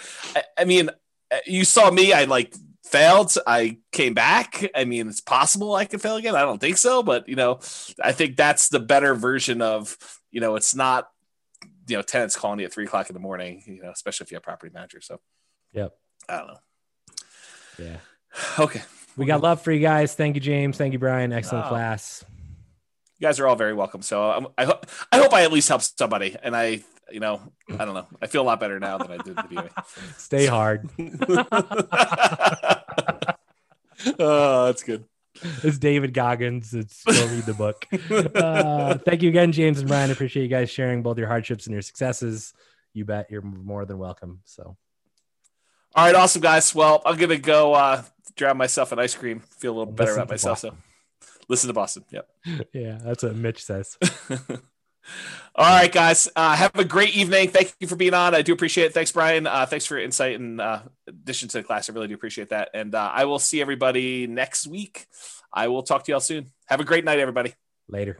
Bye-bye for now. Bye. With home prices up, mortgage interest rates up, and rents up, but not quite enough to counteract the higher prices and interest rates, cash flow on rental properties in Toledo is harder than ever. Book a call with the Real Estate Financial Planner to apply our proprietary 88 strategies to improve cash flow on your rentals. See the show notes for a link to schedule your call and improve your cash flow today. If you're a real estate agent, lender, or professional in Toledo that wants to help our Real Estate Investor listeners, consider reaching out to learn about collaboration opportunities with this podcast. We'd love to add more value to our listeners by having you assist our investors buy, sell, and finance their real estate investments. See the show notes to schedule a call to discuss collaboration opportunities.